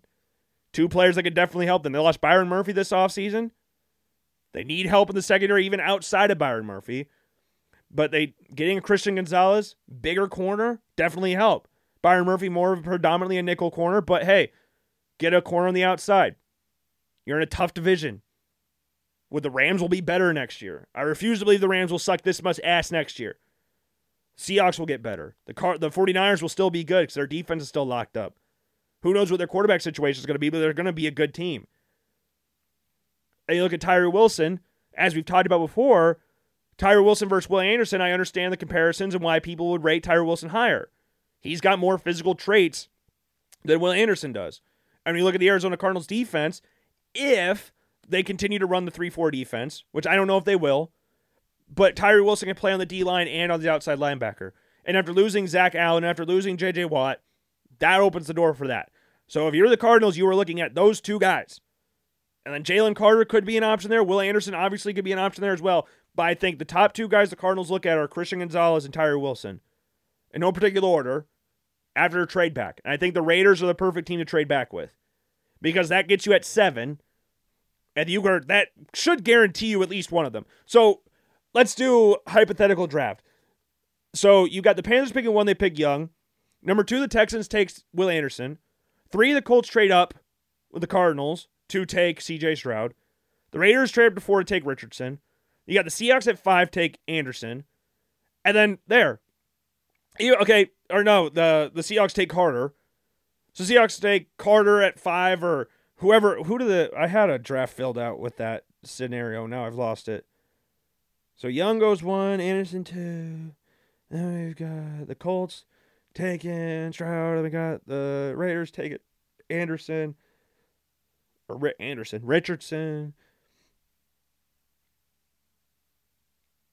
Yeah, then we got the Seahawks taking, we could have taken Jalen Carter. Then we have the Lions. They like either Tyree Wilson or Christian Gonzalez. I've seen the Seahawks loosely rated linked to some of the corners here. They take Tyree Wilson because apparently they love Tyree Wilson.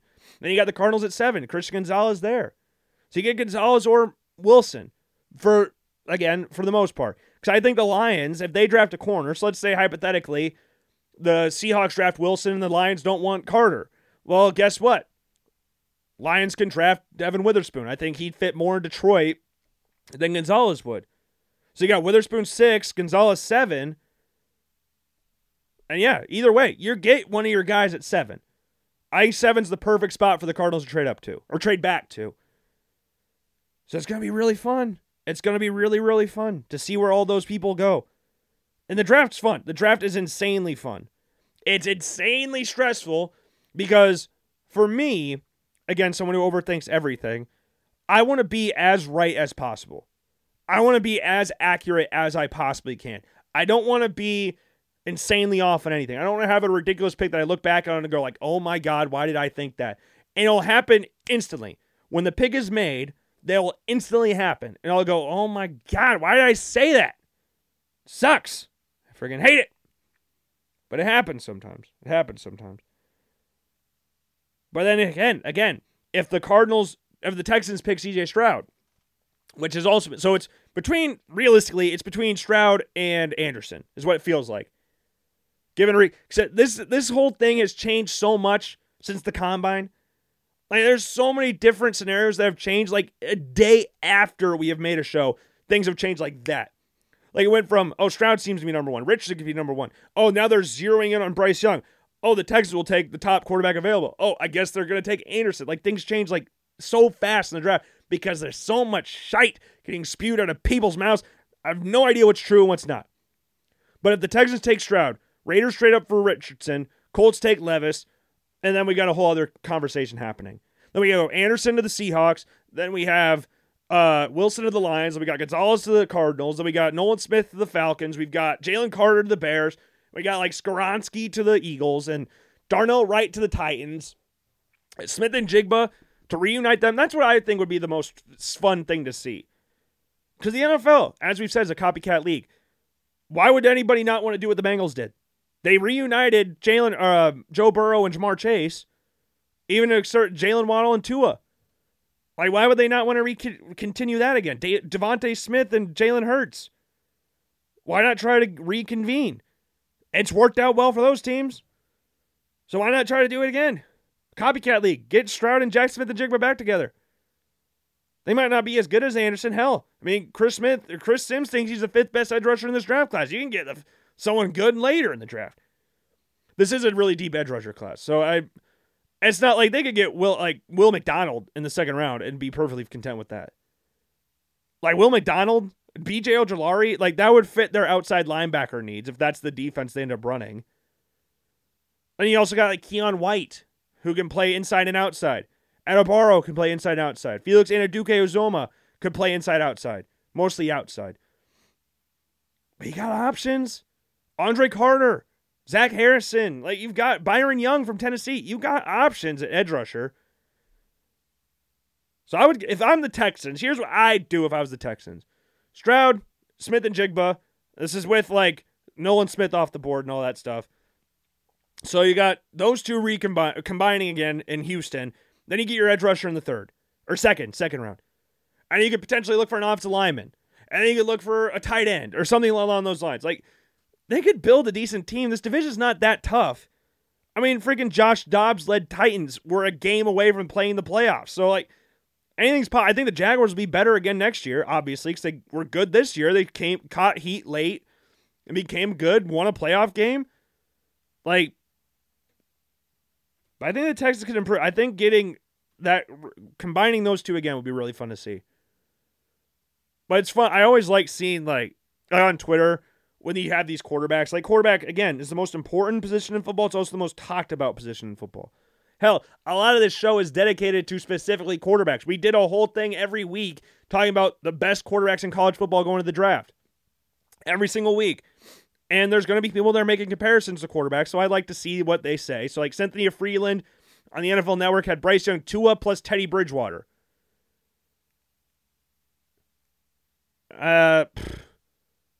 No, I think Bryce Young's more athletic than those two. Bryce Young's rushing numbers don't really show you that much. He's more athletic than those two. He's a better ad-libber than most two. Tua looks uncomfortable when he runs. Like, he makes me uncomfortable when he runs. And Teddy Bridgewater, since he tore his knee up, he makes me uncomfortable when he runs. And Bryce Young can make plays on the run. He's got the ad-lib ability of Patrick Mahomes of the size of, like, Kyler. He's not Patrick Mahomes yet. I think he can be, or I don't want to say that. I shouldn't have said that. I apologize. Jeez, wait, no, stay away. Stay away. I didn't say that. I think he has that ability to be special like that. I think Tua and Teddy's just shortchanging him a little bit. Because those two are limited. I don't think Bryce Young's that limited. Limited by size, maybe, but that's about it. And then CJ Stroud, Dak Prescott, and Jared Goff. I've said he compares to Joe Burrow just a little bit less cool in the pocket. Someone that can run but doesn't. Jared Goff, I don't think is that bad of a comparison. Dak's bigger, like thicker than CJ Stroud. CJ Stroud's a thin dude. I'd say he's like a more mobile Jared Goff, if we're going to say he's comparing to Jared Goff. And that's no disrespect to CJ Stroud. Jared Goff was the number 1 overall pick in the draft.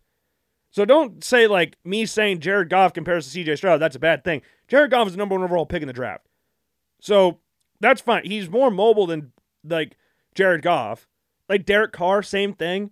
Derek Carr can move. He doesn't move that often, but CJ Stroud's kind of like that. CJ Stroud looks flustered at times. That's the only thing that concerns me about him. Richardson, Carson Wentz, and Jalen Hurts. So just 2 Eagles guys. I don't know. I don't think like he's bigger than both of them. I think Carson Wentz, I think he compares a little bit more to Carson Wentz than Jalen Hurts because there are some times Carson Wentz tries to do too much, and that's where Josh Allen gets too, but Josh Allen's 10 times, 100 times better than Carson Wentz, so Josh could get away with it. Carson Wentz makes a bad situation worse like 99% of the time. But potential-wise, again, this is a number 2 overall pick in the draft, a guy who was once considered an MVP candidate or was the MVP of the league before he tore his ACL. So I could see that. And like Jalen Hurts, I guess he did. Jalen Hurts, before he got to Oklahoma, he was not considered an NFL draft prospect. I don't know how many people remember that. He was not considered a top quarterback in college when he was at Alabama. Like, he was going down the Tim Tebow route for a little bit. Like, he could be a gimmick player in the NFL. He's not going to be an actual starter. And now we're talking about a guy who finished second in the MVP voting and then went to a Super Bowl against Patrick Mahomes and was the best player on the field in said Super Bowl. So I can understand that. Like, he's got room to develop. I think it's like a Josh and Jalen type thing where they didn't come in. They came in rusty, where people came in and said these guys need to sit for a year. Carson Wentz, people didn't say he needs to sit for a year. At least that's how I remember that. He got drafted with Sam Bradford there. They traded Sam Bradford to Minnesota because Minnesota panicked because Teddy Bridgewater destroyed his knee. So they traded for Sam Bradford, gave up a first-round pick for Sam Bradford. And this ain't like post-draft Sam Bradford. No, this is like 6 years in the league Sam Bradford. We know what Sam Bradford is. But, yeah, just raw is what I would say. Like, athletic, cannon arm. Like, he has a stronger arm than Jalen Hurts. Carson Wentz, so that's where the arm comes in with Wentz. But erratic, I guess, is also where Wentz comes in. And then Will Levis, Sam Darnold plus Jay Cutler. I don't think that's actually that bad of a comparison, actually. I don't think that's that bad. He's got a body of Sam Darnold. He could run like Sam Darnold does. He's got a stronger arm than Sam Darnold. And Jay Cutler has one of the strongest arms in the NFL. Jay Cutler has an absolute howitzer of an arm. And it's just so frustrating to watch because he's Jay Cutler. That's not bad. I've said Will Levis is kind of like Andrew Luck. Not necessarily the same prospect style or same prospect ceiling. Like Andrew Luck was a can't-miss prospect. Will Levis is not a can't-miss prospect. Will Levis has had questionable moments at Kentucky. Andrew Luck was a Heisman finalist at Stanford. Like I'm not saying they're the same in that regard. I say they play similar. Bigger guys that could run, really strong arms. I think Levis is cringier than Andrew Luck, and then Hendon Hooker, Jacoby Brissett plus Daniel Jones. Who would I compare Hendon Hooker to if I had to? So the first person I think he throws a similar deep ball to Tyrod Taylor. Tyrod Taylor throws a nice deep ball. People sleep on Tyrod Taylor's deep ball. Watch some Buffalo Bills Tyrod Taylor. That dude threw a really nice deep ball. For all his shortcomings, Tyrod Taylor could throw a deep ball. And he could move around really well. Hendon Hooker is bigger than Tyrod Taylor. Tyrod Taylor's not the biggest guy in the world. He's like 6'1", probably 205. Hooker's 6'4", 220. But they throw a very nice, it's a perfect spiral every single time. Some quarterbacks won't have that perfect spiral. It moves really well. Jacoby Brissett plus Daniel Jones. I guess Daniel Jones can move. I think that's the comparison why Daniel Jones is involved there, because Jacoby Brissett can't really run that well. Daniel Jones can, and they're both bigger guys. He's got the body style of Daniel Jones more than Brissett. That's not bad. I don't think any of these are bad. I think the Bryce Young one's a little bit shortcoming to Bryce Young. But I think the rest of them are fine. I think the rest of them are perfectly fine. Dak Prescott, I don't really like that one for Stroud. I don't think that one makes a lot of sense. But Goff, I think that one's fair. I think that one's fair with him. But Tua and Teddy for Bryce, Dak and Stroud, or Dak and Goff. Goff works. Richardson for Wentz and Hurts kind of work. They work. Levis and Darnold and Cutler, that works. That's the best one. Levis to Darnold and Cutler, that one's the best one. That one's the best one. Because, Jay Cutler is a cringy dude. And Will Levis is a cringy dude. Like, I can't really put down if I think Will Levis is cool or not. And so it said Will Levis equals Justin Herbert plus Andrew Luck. I've said Andrew Luck, but there was something I saw on Twitter the other day. Speaking of Justin Herbert, what was it? It was really funny. Oh, what is this? Colts currently have Will Levis ahead of Anthony Richardson in their QB rankings. Oh. Miller added that the current chatter is Indy isn't expected to trade up to get a QB, not even one spot. Okay, so forget what I said earlier. And more ready now, Will Levis will be the pick. Wow. So, Raiders trade up to 3. That's why I see like the Texans trading up to that spot. I see Titans trading up to that spot. Man, that's interesting.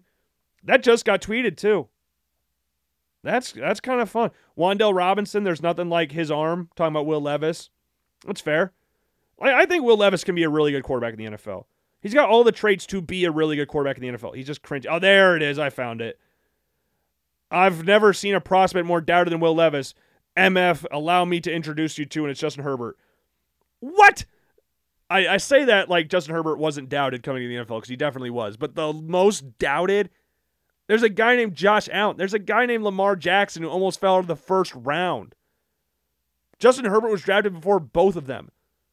Josh Allen was called a bust before. Daniel Jones is more doubted than Justin Herbert. Now, Justin Herbert's a lot better than Daniel Jones. But Daniel Jones, Josh Allen were considered busts before they even played in the NFL. So, I understand Herbert was doubted. I understand that. He definitely was. I'm not sitting here and saying that he wasn't and that he wasn't criticized a lot, but as a Chargers fan, he wasn't the most doubted. And has anybody... you have to be able to understand where people are coming from with Will Levis. Again, this is coming from someone that likes Will Levis themselves, but I can understand why people do not like Will Levis. Crazy thing that he's still doubted. Who doubts Justin Herbert? If anything, you could argue Justin Herbert's overrated at this point. Like, compared to the other quarterbacks in the NFL, unlike Herbert, Levis is a bust. What? Okay, like that. Why do people tweet that? Why do people tweet that? What else? I liked Herbert, so did I. Cool. That's super cool, especially since you have Justin Herbert in your freaking profile. That's really cool. What has he done? Yeah. I mean, most rookie year, yeah. I like Justin Herbert, and I think he's a top 6 quarterback in the NFL. But when people start putting him in the top 5, it's when I have, now, I have a little bit concerned. Well, what is the top 5 quarterbacks in the NFL right now? Let's say this before we get too dug into a rabbit hole. Would you say Lawrence is better than Herbert? Is Trevor Lawrence better than Justin Herbert? That's the question I'm really going to sit here and ask myself. Because I think the top 4 is Mahomes, Allen, Burrow, Hurts. And then you're having the conversation of Herbert versus Lawrence. So I don't know who's doubting him because I think he's pretty much unanimously top 6. But Colin Cowherd putting him, I think, at 3rd, I think that's where we get the overrated. I don't know who's doubting Justin Herbert. I would love to shake the hand of somebody that's, doubting Justin Herbert to this point. Yeah, unlike Levis, Herbert was good in college. Herbert was really good in college. He won a freaking Rose Bowl with Oregon. He was good in good college. I advocated for Herbert to go number 1, and I'm an Oregon fan. But I'm an Oregon fan. I was 1,000% biased. Yeah, good, because there was no... I remember Richard Sherman came out after the draft and said, or after the rookie year when Joe Burrow tore his ACL and Herbert won Rookie of the Year. Richard Sherman was like, there's no way this guy should be number 1 overall pick. Yeah, because the guy who got drafted number 1 just didn't break every single college passing record and win a national championship game. But yeah, the guy from Oregon, he should be... Yeah, I was 100% on Herbert going 1st overall. No, you weren't. Shut up. No one said that. No one in their right mind said Herbert's going number 1 overall. Burrow is a top 3 quarterback in the NFL. There's not even a competition with that. The top 3 quarterbacks in the league are Mahomes, Allen, Burrow. No one was saying that. If you said Burrow or Herbert should have been number 1 overall, you're lying to yourself, and you just said that after the rookie year because Burrow got hurt. That's the only reason you're saying that. And so it said people were doubting Herbert. They were. As someone that follows the draft, they were. This guy said Allen. Yeah, Allen was doubted way more than Justin Herbert was. I believed in Herbert since the start. Levis, I'm not so sure about. He was always QB1 in my books. The people that try to lie about their pre-draft thoughts on Herbert always, yeah, there we go, have always irked me. Yeah, because people try to go, hey, he's the number one overall pick. No, you did not think that, you freaking liar. I was not on any social media platform, but I called Burrow mid, Herbert great, and Tua a bust, honestly. I'm proud of where I got. Okay, why tweet that? I was not on my social media platform, but why did you tweet that? You could have left that holstered. Because Tua's not a bust. So, and Herbert's great. I like Herbert, and Burrow's definitely not mid. Tua's mid. Burrow's great. Herbert's good. Tua's mid. None of them are busts. But why tweet that? That literally has not. He was literally consistent number one overall pick before he went back to Oregon. That is true. That is true. He was, in 2019, people do forget about this. He was widely considered to be the best quarterback in college football. And they went back to Oregon. I did forget about that. He was going to be the number one overall pick. And then he went back to Oregon. Now, obviously that would have changed because of the fact Kyler Murray went first overall because Cliff Kingsbury was there.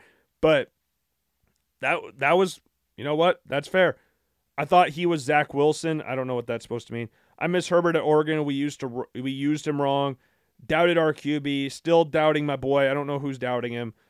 This is true. LMAO, people hype prospects up to follow up and shit the bed. QB is the highest of one of the highest percentage of busts in the first round. Levis will be one of those. Why? Why do people post it on Twitter? Why do people post it on Twitter? I never understand why people go, this guy will be a bust. Like, why? Lamar was more doubted to be on. Yeah, Lamar was more doubted than Lamar was the 32nd pick in the draft. Yeah, the Giants were high on him in that 2019 draft. That is true. The Broncos were insanely high on him too. The Broncos were very high on him. Like, that was going to be the Broncos guy, was Justin Herbert. They had the 10th overall picks. They traded back with the Steelers, who took Devin Bush. And they ended up taking Drew Lock in the second round. Look how things would have been different. The Broncos would have definitely. So think about this. We're talking about hindsight. So Kyler Murray goes first overall to the Cardinals. Second overall, Nick Bosa. The Jets at that draft were talking about trading back. They had no picks. I think it was Joe Douglas's first year as a GM. They had no picks. And they might have had 4 picks. Like, they had very little. So them trading back to 10, Broncos trade up to 3 to draft Justin Herbert. Dude, what kind of simulation would this be right now? What situation would we be seeing right now around the NFL? Herbert in Denver. Who would be the Chargers quarterback? Would Jordan Love be in LA? I don't know. It'd be fun to see. Would the Chargers be picking one of these? Would Sam Darnold? Well, I guess there's whatever. It was 20. I'm going all over the place now. I went back. I was like, oh, would Sam Darnold be there after they didn't draft Justin Herbert 2 years later? If they did draft Justin Herbert 2 years later. But yeah, I saw that the other day. That's not true. Justin Herbert was doubted. He's not the most doubted quarterback ever. Like Josh, Lamar. Daniel Jones was more doubted than, like, no one thought, when Daniel Jones got drafted 6 overall, how many people thought he'd be a 4 years, $160 million quarterback? That's doubting. And Daniel Jones is not worth that. I'm not sitting here and advocating that Daniel Jones is worth that, but that's doubted. That's really doubted. I remember seeing Max Kellerman on ESPN losing his shit because Daniel Jones was drafted 6 overall. And then he just won a playoff game this year. So I'm not saying he's the greatest, but he's not a top 10 either, but he was doubted. He was doubted pretty heavily. Who else? I don't know. Those are the big ones I could think of. But Herbert, I will say Herbert was doubted. But I think that's funny when people post stuff like that. And then go in the comment section and go like, I didn't have social media, but I said Herbert was ass. Like, why tweet this? Keep that to yourself. You didn't have social media. Good for you. Congratulations. You didn't think you thought Herbert was going to suck, and he didn't. So guess what? Good job. Why post that? I thought Burrow was going to be mid. Cool. Why post that? You didn't have social media. You didn't need to post it. No one would have known, except for your friends, if you have any, or your family members, if you have any. Like, keep that shit to yourself. If it's that bad, like the Bleacher Report article that said we're all going to be looking for the next EJ Manuel, that should have kept to themselves. You should have kept that shit to yourself. Do not post that anywhere.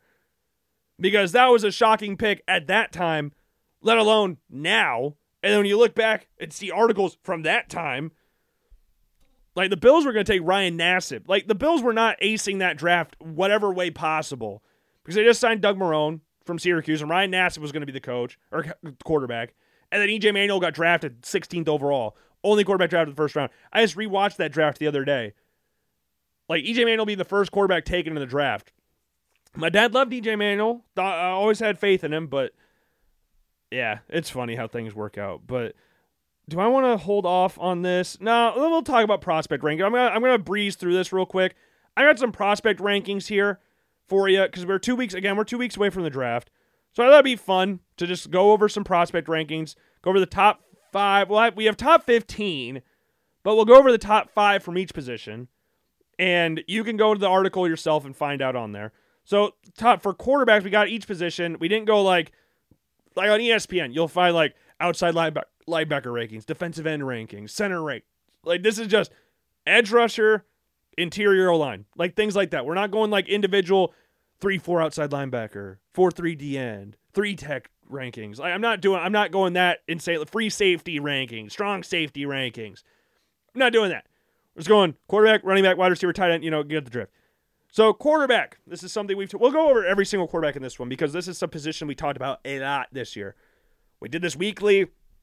Every single week we taught, well, that's what weekly means. Every single week we did this. So I feel like we've got the biggest grasp on this so far. And it's changed a little bit since then. But for the most part, it's relatively similar. Like in the last post we had back then, there are quarterbacks in that list that are not in the draft. And that's like Bo Nix, Michael Penix, and Cameron Ward. They're not in the draft. So those 3 are gone, so we have new people coming in. But the top 5 has been the same for a while. Bryce Young, C.J. Stroud, Anthony Richardson, Will Levis, Hendon Hooker. Pretty self-explanatory, I guess. There's not really a lot to say there. I've had that since the last blog post we had in regards to the weekly quarterback draft prospect rankings on December 2nd. We've had that top 5. I'd rarely change that top 5. There might have been times where I might have been swayed to do something else, like have Hooker go up a little bit higher, but that's been my top 5 throughout for a while now. Now we go through 6 through 10. Jaron Hall at 6. Like Jaron Hall in our last prospect rankings, he was number 7. Bo Nix was number 6. But Jaron Hall, I really like Jaron Hall. Jaron Hall is a mature individual. Jaron Hall is married already. And Jaron Hall, like Hendon Hooker, is one of the older quarterbacks in this draft class. He is one of the older ones. He's already 25. He's as old as me. I'm a few months older than him, but he just turned 25 back in March. About a month, like a little under a month ago. This dude's good. He's not very big. He's only 6'1", 205, but he's got a really live arm, quick release, and he can move really well. Some of the things you look for in a quarterback. And there were some moments last year where he kind of like didn't play as well as what he could have done. Like there were some games that were insanely frustrating for Utah last year. I got to go up to their schedule because I don't remember exactly what their schedule was. But there were some games that they were big favorites and should have won. And then like Liberty game was insanely frustrating because that was a game they were up 14-3. At the end of the first quarter, lost the game 41-14. Like that was an insanely frustrating game. And then you got the game against Arkansas, a game they were in, ended up getting blown out. The game against Oregon, similar thing. Game they were in got blown out. The Notre Dame game didn't play particularly well. Only had 9 completions in that game. The game against Stanford, he had really good running statistics. Passing, he had less than 100 yards and only 7 completions in that game. East Carolina, another game BYU should have won at home at night on a Friday. Like that's a thing in Provo, Utah. That's one of the toughest places to play in college football. Against East Carolina, who was not a great team. They were fine, but a team like BYU, though they had the worst record, BYU at home with the talent that they have, like Puka Nacua at wide receiver, Jaron Hall at quarterback. Like this is a game they should win. And Puka Nacua had 79 yards receiving, also 22 yards rushing and a touchdown in the game as well. But they lost the game on a field goal. There were some frustrating games for BYU last year, but overall, I think Jaron Hall's done really well this offseason, the workouts. Showed off his arm at his pro day. Like, I think Jaren Hall could be a nice early third-round selection. I think he'd be a third-round selection. If I had to make a prediction, Jaren Hall for the third round. Maybe late second round. I think he'd be a good quarterback in the NFL. I think he'd be a really good quarterback in the NFL. Number 7, we have Dorian Thompson-Robinson. I've liked Dorian Thompson-Robinson for a while. He's been on blog posts in the past. The thing I like about Dorian Thompson-Robinson, which is a rare thing to find in college football nowadays, and this is a product of the system. This isn't something that, like, a lot of people hate the transfer portal. A lot of people hate. Like, football purists hate the transfer portal. But as I've always said about the transfer portal, don't hate the player, hate the game. If you get offered $3 million to go play for USC and you're stuck at Pittsburgh for the Jordan Addison situation, they're going to unretire Carson Palmer's number and give it to you to play for a kid that's going to be the favorite or one of the favorites to win the Heisman Trophy for Lincoln Riley, then yeah, you're stupid if you don't take it. You're stupid. Like, I understand there's loyalty to certain things, but come on. That's life-changing stuff right there. And Jordan Addison's going to get money in the NFL as well. He should be a first-round draft pick. He didn't test particularly well, so he may fall to the second round, early second round. He won't be on the board for very long into day 2 if he goes day 2. He'd be gone by the first pick in day 2. He'd go to the Steelers on the 32nd pick. Then he'd be that. That's if he falls to day 2. But with all these different players switching colleges and doing all this different stuff, like, oh my God, I'm not a starter, so I'm going to leave and go try to start somewhere else. Oh, turns out I'm not a starter here, so I'm going to transfer again. Like, the whole JT Daniels went from USC to Georgia to West Virginia, now he's at Rice. Like, that kind of situation. You can understand why you want to do it. But the thing with Dorian Thompson-Robinson that I really appreciate is that he stayed at UCLA his entire time. And he played with some bad UCLA teams. And his play never dropped. He's always been a very consistent football player. You look at his numbers. They were always gradual increases with his numbers. Like, Dorian Thompson-Robinson, his time at UCLA, if this ESPN app would, or not app, but the ESPN website would work, like, 7 touchdowns his first year, then 21. Then we had the COVID year where the Pac-12 was really weird about the COVID stuff. They had 12 touchdowns, and then 21 touchdowns, and then 27 his last year at UCLA. So apart from the year where he barely played, he had only 90 completions that year, only 138 pass attempts, which every other year, or 2 years out of his 5 years at UCLA, he had over 360 attempts, sorry. He had 283 his junior year. But every year, his passing touchdowns went up. His yards went up. He just threw for 3,000 yards for the first time in his career this past season. Had a career high of 69.6% completion percentage. You look at his rushing numbers. His yards per carry went up from the season before. He had a career high in rushing touchdowns as well. And this is a UCLA team that, again, was not good when he was there. That was not good when he was there. Dylan Gabriel was transferred from UCF to UCLA. He went to Oklahoma because Dorian Thompson-Robinson said he was coming back. Because there were some inklings about him going to the NFL. And I'm glad he stayed. Because this was a really good UCLA team. He had a lot of success this year. And like, again, the game against Utah was awesome. The game against Washington was awesome. The game against Oregon, they came up short, but they played well. Game against Arizona was frustrating. The game against USC was awesome. Like, they had a lot of really fun games this year. They were a highly ranked team. And you could see UCLA starting to turn the corner a little bit. And a lot of that goes down to Dorian Thompson-Robinson. And like Jaren Hall, he's not the biggest guy in the world. 6'1", 205. But he can run really well. He's a better athlete than Jaren Hall. Not by a whole lot. Jaren Hall can move. Jaren Hall's rushing numbers won't really show up as like Dorian Thompson-Robinson's rushing numbers. But this dude, I really like Dorian Thompson-Robinson. I love the fact that he stuck around the entire time at UCLA through the good and the bad times. So his first year at UCLA, 2018, they went 3-9. 3-9 his first year at UCLA. He started 8 games his first year at UCLA. This past year, they went 9-4. And at one point in the season, I got to find the exact rankings. At one point in the season, they were ranked 9th in the country. He went from 3-9 to the 9th ranked team in the country. And that season when they had the COVID season for the Pac-12, he played 5 games. And still managed to get over 1,000 yards, 12 touchdowns, only 4 picks. And at the combine, Dorian Thompson-Robinson, I guess, came in at 6'2". He's listed at 6'1" on ESPN. And he has a really live arm. I think he's a former baseball player. I believe he's a former baseball player. He threw the hardest at the combine. He had a 62-mile-an-hour throw at the combine where they're testing the speed of the throws. So yeah, I really like Dorian Thompson-Robinson. I could flip around DTR and Jaren Hall however you want. I think they're around this. I think they get picked around the same time. I think they have similar ceiling. Like, I really like both of them. I think they can both be really good quarterbacks. Number 8 is Tanner McKee. Tanner McKee is the exact opposite of to some aspects of Jaron Hall and Dorian Thompson-Robinson. Tanner McKee is not athletic, almost to the point of insulting low levels of athleticism. Like, he is not a great athlete, but what he makes up for, he is a pinpoint passer. He can pick you apart if given time, which is the problem at Stanford. So this past season at Stanford, there were times where Stanford could keep up with a lot of teams. Like, there were points where their offense would be clicking. Like, they had a good rushing attack. They got a few running backs injured throughout the season. They had good, decent receivers, somewhat inconsistencies at receiver position at times, but a crappy O-line and a terrible-ass defense and an archaic offense. There were points, like Tanner McKee's reads from play action were so slow because that's how the offense was established. That's how it was run. And it worked well in the past, but Stanford's usually had a semi-mobile quarterback. Tanner McKee's not. But, again, he's got an insanely strong arm, and he's accurate. His numbers don't necessarily show a guy that is really good or a good quarterback, but I promise you, this guy is good. He's got the things you're looking for. He's 6'6". Like, the dude's a freaking monster. 6'6", 230, had 13 touchdowns, 8 interceptions this past season, 2,900 yards. Like, he's a good quarterback. He just played for a very bad team.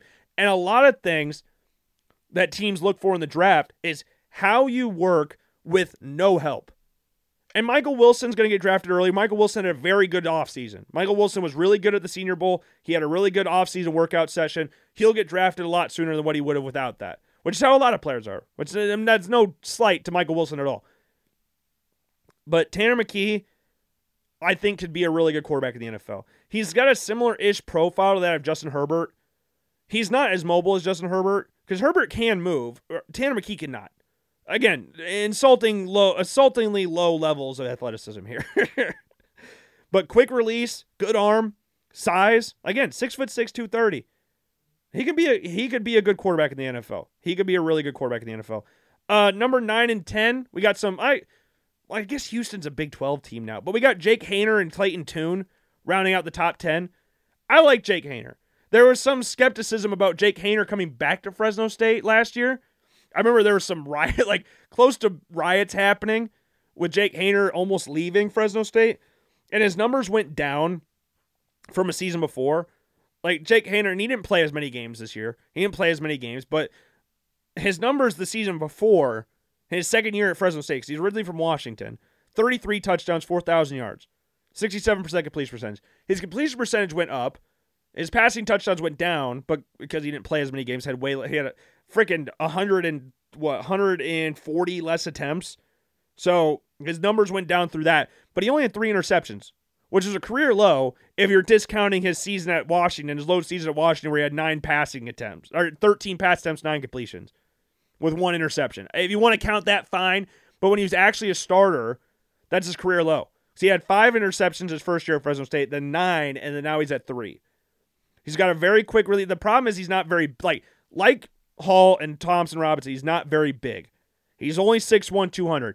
He's not as mobile as those two, though. At all. He's nowhere near as mobile. He didn't have the same level of, what do you want to call it, help this year as they did the season before, but Fresno State will always have a consistent football team.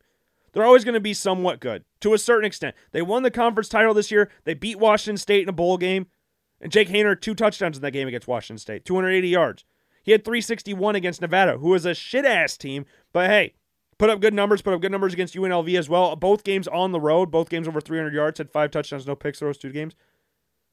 Quick release, again, quick release is key. When you're not very big, you got to have a quick release and good arm. He's got a very good arm for not being that big. And I don't know what was he listed at the combine? Because there's no way. Watching him, he feels smaller than DTR and Jaron Hall. I refuse to believe they're the same height. He has to be like 5'11 or 5'10. He's listed at 6 foot at the combine. I don't know how much I believe that. I don't think they're the same. Jake Haener looks small. He feels small. He didn't, the Senior Bowl, I don't think he played the greatest. I don't think any of the quarterbacks really played that great in the Senior Bowl, though. But the final one, number 10, Clayton Tune. Clayton Tune put up really good numbers at Houston. Him and Tank Dell, who we'll talk about in a little bit, the receiver from Houston, put up some nice numbers. They had a come-from-behind win against Louisiana in the bowl game, but I believe Tank Dell scoring the winning touchdown. May not be a come-from-behind, but had a really good game against close game against Louisiana. They scored a late touchdown there. But he put up really good numbers. 40 touchdowns this year, 10 interceptions, 4,000 yards passing, 67% completion percentage. And I understand the AAC is not the toughest conference in the world. I understand that. But in a game against SMU, this is like the Louisville versus Iowa game in the women's tournament. Like Iowa scored 97 points and won by 14. That's ridiculous. Like against SMU, Houston scored 63 points. They didn't score over 63 points any other time throughout the season. And yet in this game, they lost by 14. SMU just happened to score 77. And in that game, Clayton Tune had 527 yards, 7 touchdowns, which is ridiculous. He had 5 touchdowns against Navy with 23 less attempts. Less yards, but 5 touchdowns, no picks. He also had 3 interceptions a game against SMU, which is not great, but yeah, bigger guy as well, 6'3", 220, a lot bigger than Jake Haener. I don't know, like, is Houston a small school? I don't really know if you can call them a small school because they've won championships. I guess Villanova's won championships in basketball and they're a small school, but I don't know. They're a Big 12 school now. Are they now? Are they technically Big 12 now? I gotta see their schedule for this upcoming season. Are they in the Big 12? They are in the Big 12 now. It'll be interesting. See how they replace we'll see how they replace Tune and Dell because those are 2 massive losses. Like Tank Dell, this past season, again, I said we'll talk about him later, but 1,400 yards essentially with 17 touchdowns. That's a lot of production to replace. That is a lot of production to replace. Clayton Tune also led Houston in rushing yards as well. 546 rushing yards with a lot more attempts than everybody else. Next closest attempts had 90. But a lot of this, again, their offense leans towards that, which can hurt some prospects, can hurt, not like destroy a prospect, but it can hurt to a certain extent. So that's my top 10 for quarterbacks. So again, Young, Stroud, Richardson, Levis, Hooker, Jarrett Hall, DTR, Tanner McKee, Jake Haener, Clayton Tune, who you could rotate Tune and Haener. I don't really care. And then the 11 through 15 is Aiden O'Connell from Purdue, Stetson Bennett, Malik Cunningham, Max Duggan, and Tyson Bagent from Shepherd. I want to like Tyson Bagent a lot. Like I liked Akil Glass. Was it last year? 2 years ago? From Alabama A&M. And there was, who was the dude from, what was school is he from? Southeastern. What was his name? He's like 6'7". What was his frickin' name? I got to try and figure out who this guy was because I'm completely blanking. Hold on. Was it last year or was it 2 years ago? Because I remember there was this massive quarterback. Wasn't E.J. Perry. Cole Kelly. I wanted to like Cole Kelly, but it's just like Chris Alotica. You want to like these smaller, like, never heard of these schools quarterbacks, but I don't know. You got to go with the other guys on this one. Tyson Bagent could turn out to be a really good quarterback, but his dad's the arm wrestling world champ, like a 25,000-time world wrestling arm champion. I don't know. But running backs, top 2 was pretty self-explanatory. It's Bijan Robinson, Jahmyr Gibbs. Jahmyr Gibbs, I mean, we've said a lot about Bijan Robinson. No need to really go on that train anymore. But Jahmyr Gibbs, similar in his skill style to Alvin Kamara, smaller running back, but very similar to that of Alvin Kamara. Pass catching back, better receiver out of the backfield than being your more traditional running back. You see that Alabama this past year is definitely Bryce Young's most competent, or at least the safest target he had, which is what you need in today's NFL. It's what you need. Like Alvin Kamara, Christian McCaffrey. Christian McCaffrey and Alvin Kamara are also really good, like, normal running backs, but you need to be able to catch the ball to the backfield, and that's what Jahmyr Gibbs does. Zach Charbonnet, he is more of your traditional running back. He is your traditional guy. But him and DTR, they were a really awesome backfield to watch in UCLA. I loved watching them at UCLA. Like, Charbonnet, back-to-back 1,000-yard seasons since transferring from Michigan. Had back-to-back seasons of over 10 touchdowns. Had a decent amount of receiving yards last year at 321, but better running, like traditional running back than, say, Jahmyr Gibbs. And he's bigger. He's 6'1", 220 pounds. Then we've got Devin Ashane. I don't know if I said his name right. I apologize for that. Fast. Super fast. What did he run at the combine? Like a 4... Did he get over the 4.3 mark? I can't remember. Hold on. I know he had a fast time. because I know he's insanely fast. He got a 4.32 at the combine for a 40-yard dash. Again, shorter running back, not the biggest back in the world. Again, only 5'9", similar to that of Jahmyr Gibbs. And he's only had really, 900 yards is fine, but he's never really had that much production. He's never really been that big of a threat on the outside, but his speed kills, man. Speed kills. And when he gets in the open field, he is freaking gone. He is gone. So if that speed translates and he can become a little bit more consistent back out of the receiving game, that'd be big. Now, another not very big running back who has had a very good offseason. And I say not very big. He's bigger than Devin Achane, but he's, again, not insanely big. And that's Tyjae Spears.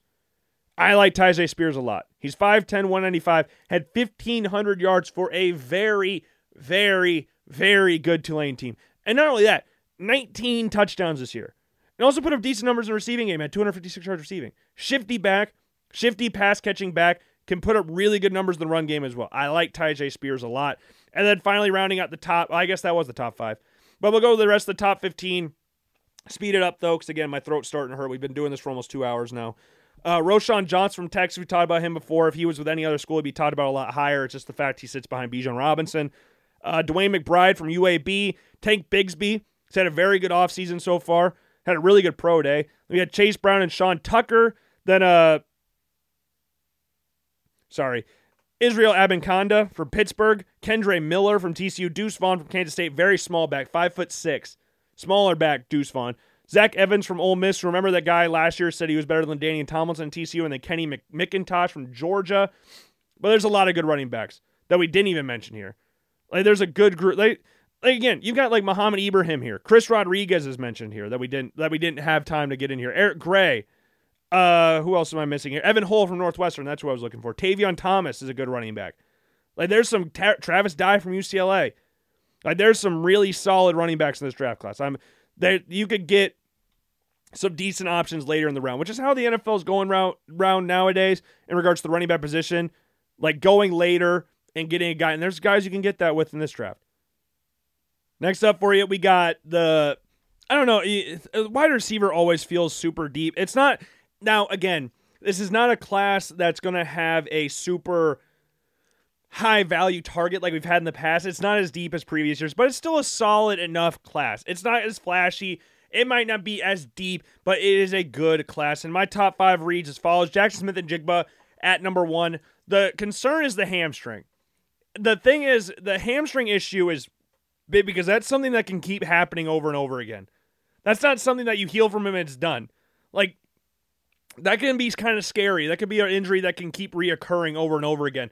But again, his peak is better than everybody else's peak. And his route running ability is arguably the best in this class. We'll see how he does as the outside receiver. I'm sure he'll switch over to the outside at some points throughout his career in the NFL, especially early. He'll be the number 1 receiver the first time he's actually been a true number 1 receiver. So we'll see how he does there. Number 2, Zay Flowers. Tough dude. I could put Zay Flowers at number 1 and not feel really bad about it. I think you really call it 1A, 1B with Zay Flowers and Jackson Smith-Njigba. Jackson Smith-Njigba has at Ohio State, played with C.J. Stroud, had Chris Olave, Garrett Wilson taking some of the pressure off of him. Zay Flowers didn't have that at Boston College. He had Phil Yurkovich and a smorgasbord of other quarterbacks and still managed to put up really, really, really good numbers. Breaks a lot of tackles, not the biggest guy in the world, but has put on a lot of muscle this offseason, has interviewed extremely well, has had a good offseason in general. Yeah, he could be one of the guys that goes a lot sooner than expected. Like, I've had him going to the Patriots before. That feels like it could definitely happen. Him going to the Patriots is something that you shouldn't sleep on. I think it's definitely a possibility. Number 3 is Jordan Addison, as we've talked about before.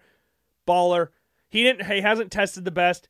He's not really the most physically imposing guy. Like, for comparing him to Zay Flowers is pretty thick. Zay Flowers is muscular. Jordan Addison is not.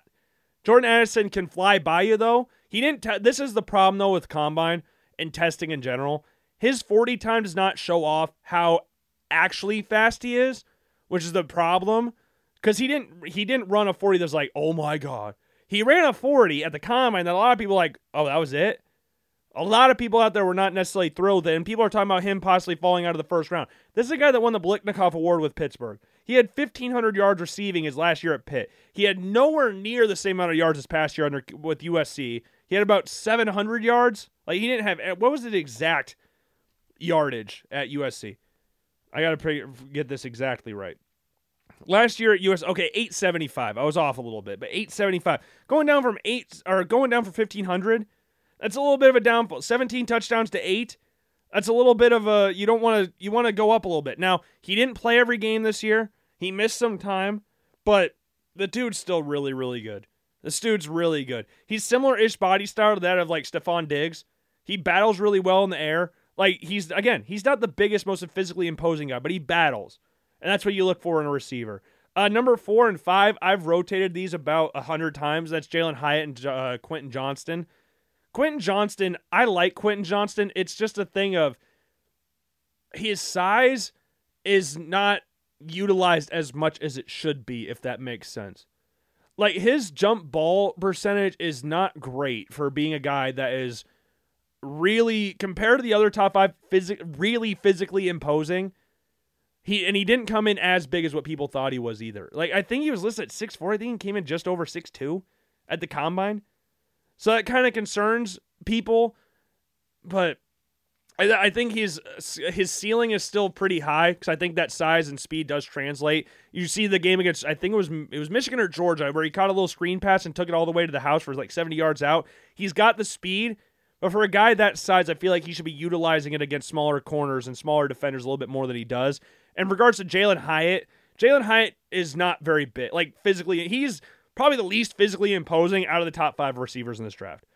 Like, Jalen Hyatt may not be that big. He can't really run block that well because, again, he's not very big. You can see him try to crack block at Tennessee. It didn't really work out that well. But what he does better than any other receiver in this draft is fly. This dude is burners for days. He takes one shift and he is gone. Look at his game against Alabama. Against Alabama. I don't care if they were at home. When Alabama comes to town, there's a different feel. And Jalen Hyatt came to frickin' play. And him and Hendon Hooker had a hookup for the frickin' ages on Alabama's face and beat the Crimson Tide. They dominated them in that game. Not dominated them. Jalen Hyatt did. Jalen Hyatt did. Scoreboard, they didn't dominate them. But Jalen Hyatt, 5 touchdowns in that game. Like, the dude is a deep threat of all deep threats. He works predominantly in the slot. And him and Cedric Tillman, like, Cedric Tillman was the guy going into the season. And then Jalen Hyatt took that over. And Cedric Tillman is not getting as talked about as what he probably should because he's still a very, very good receiver. But Jalen Hyatt was just awesome this past year. So I have Jalen Hyatt just slightly above Quentin Johnston for now. But the rest of the top 15 reach Josh Downs from North Carolina, Tank Dell, as we talked about before, from Houston, Michael Wilson from Stanford, Tyler Scott from Cincinnati, burner, Jaden Reed from Michigan State, Rashee Rice from SMU, Marvin Mims from Oklahoma, Cedric Tillman, we just brought up from Tennessee, A.T. Perry from Wake Forest, and Kayshawn Boutte from LSU, Xavier Hutchinson, honorable mention there as well. Again, not the most star-studded, but it's a good class. It's a solid enough class. Tight ends, we got Dalton Kincaid, number 1. We've talked about him a lot. Dalton Kincaid is the best receiving tight end in this draft. Like, Dalton Kincaid can stretch the field from the tight end position. Dalton Kincaid is insanely fun to watch. He breaks tackles in the open field. He may not be the most, quote-unquote, polished blocker at this point in time. Like, if you're comparing him to Michael Mayer is a probably more well-rounded tight end. But I think if you look at what Dalton Kincaid does best, that overpowers things that, like, I'm trying to figure out how I want to explain this. Michael Mayer does not do one thing that dominant, that, like, from a tight end perspective, Dalton Kincaid, his receiving ability separates him from everybody else. Does Michael Mayer do something specifically that separates him from everybody else? Because you could say run blocking, because that's what separates him or puts him above, some would say, Dalton Kincaid, but it doesn't put him above everybody else. You get what I'm saying? Does that make sense? It might not make sense, but Michael Mayer's definitely number 2. Because Michael Mayer's a really well-rounded tight end. Very good blocker, really solid receiver, not as good of a receiver as Dalton Kincaid, but a really solid blocker, nicknamed Baby Gronk, wear 87, first All-American tight end in Notre Dame since like the 60s. For a football institution like Notre Dame, that's pretty damn impressive. He had a very good career at Notre Dame. Then we have number 3, Darnell Washington, just the size. Matchup nightmare. That's what you have to really say with Darnell Washington. 6'7", like 270 pounds. Like, dude's a freaking monster. There's room to grow with him as a receiver, but as regards to a run blocker, dominant in the run game. He's going to be a really big threat in the red zone. Really big threat in the red zone, literally and figuratively. He'll be a really big threat in the red zone. Then we got Sam Laporta from Iowa.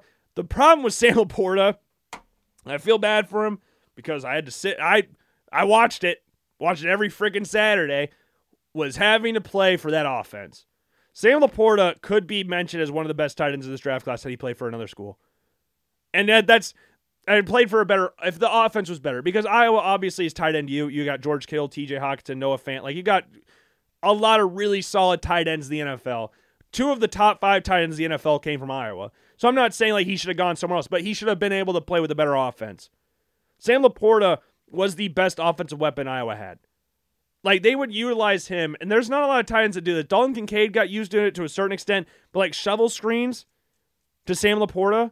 Like, you have a quarterback like freaking Spencer Petras, one of the most inaccurate quarterbacks I've ever seen.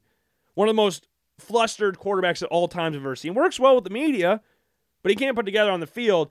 Sam Laporta put up really solid numbers. Showed off his athleticism when he get those short little passes and take it 15 yards up the field. Dude's really solid in taking things from nothing and turn them into something. And obviously, even from Iowa, he knows how to block. You got to know how to block if you're from Iowa. Got to. So he's definitely capable of that. He's super athletic. I have him at number 4. Number 5, Luke Musgrave from Oregon State. Again, very solid receiver.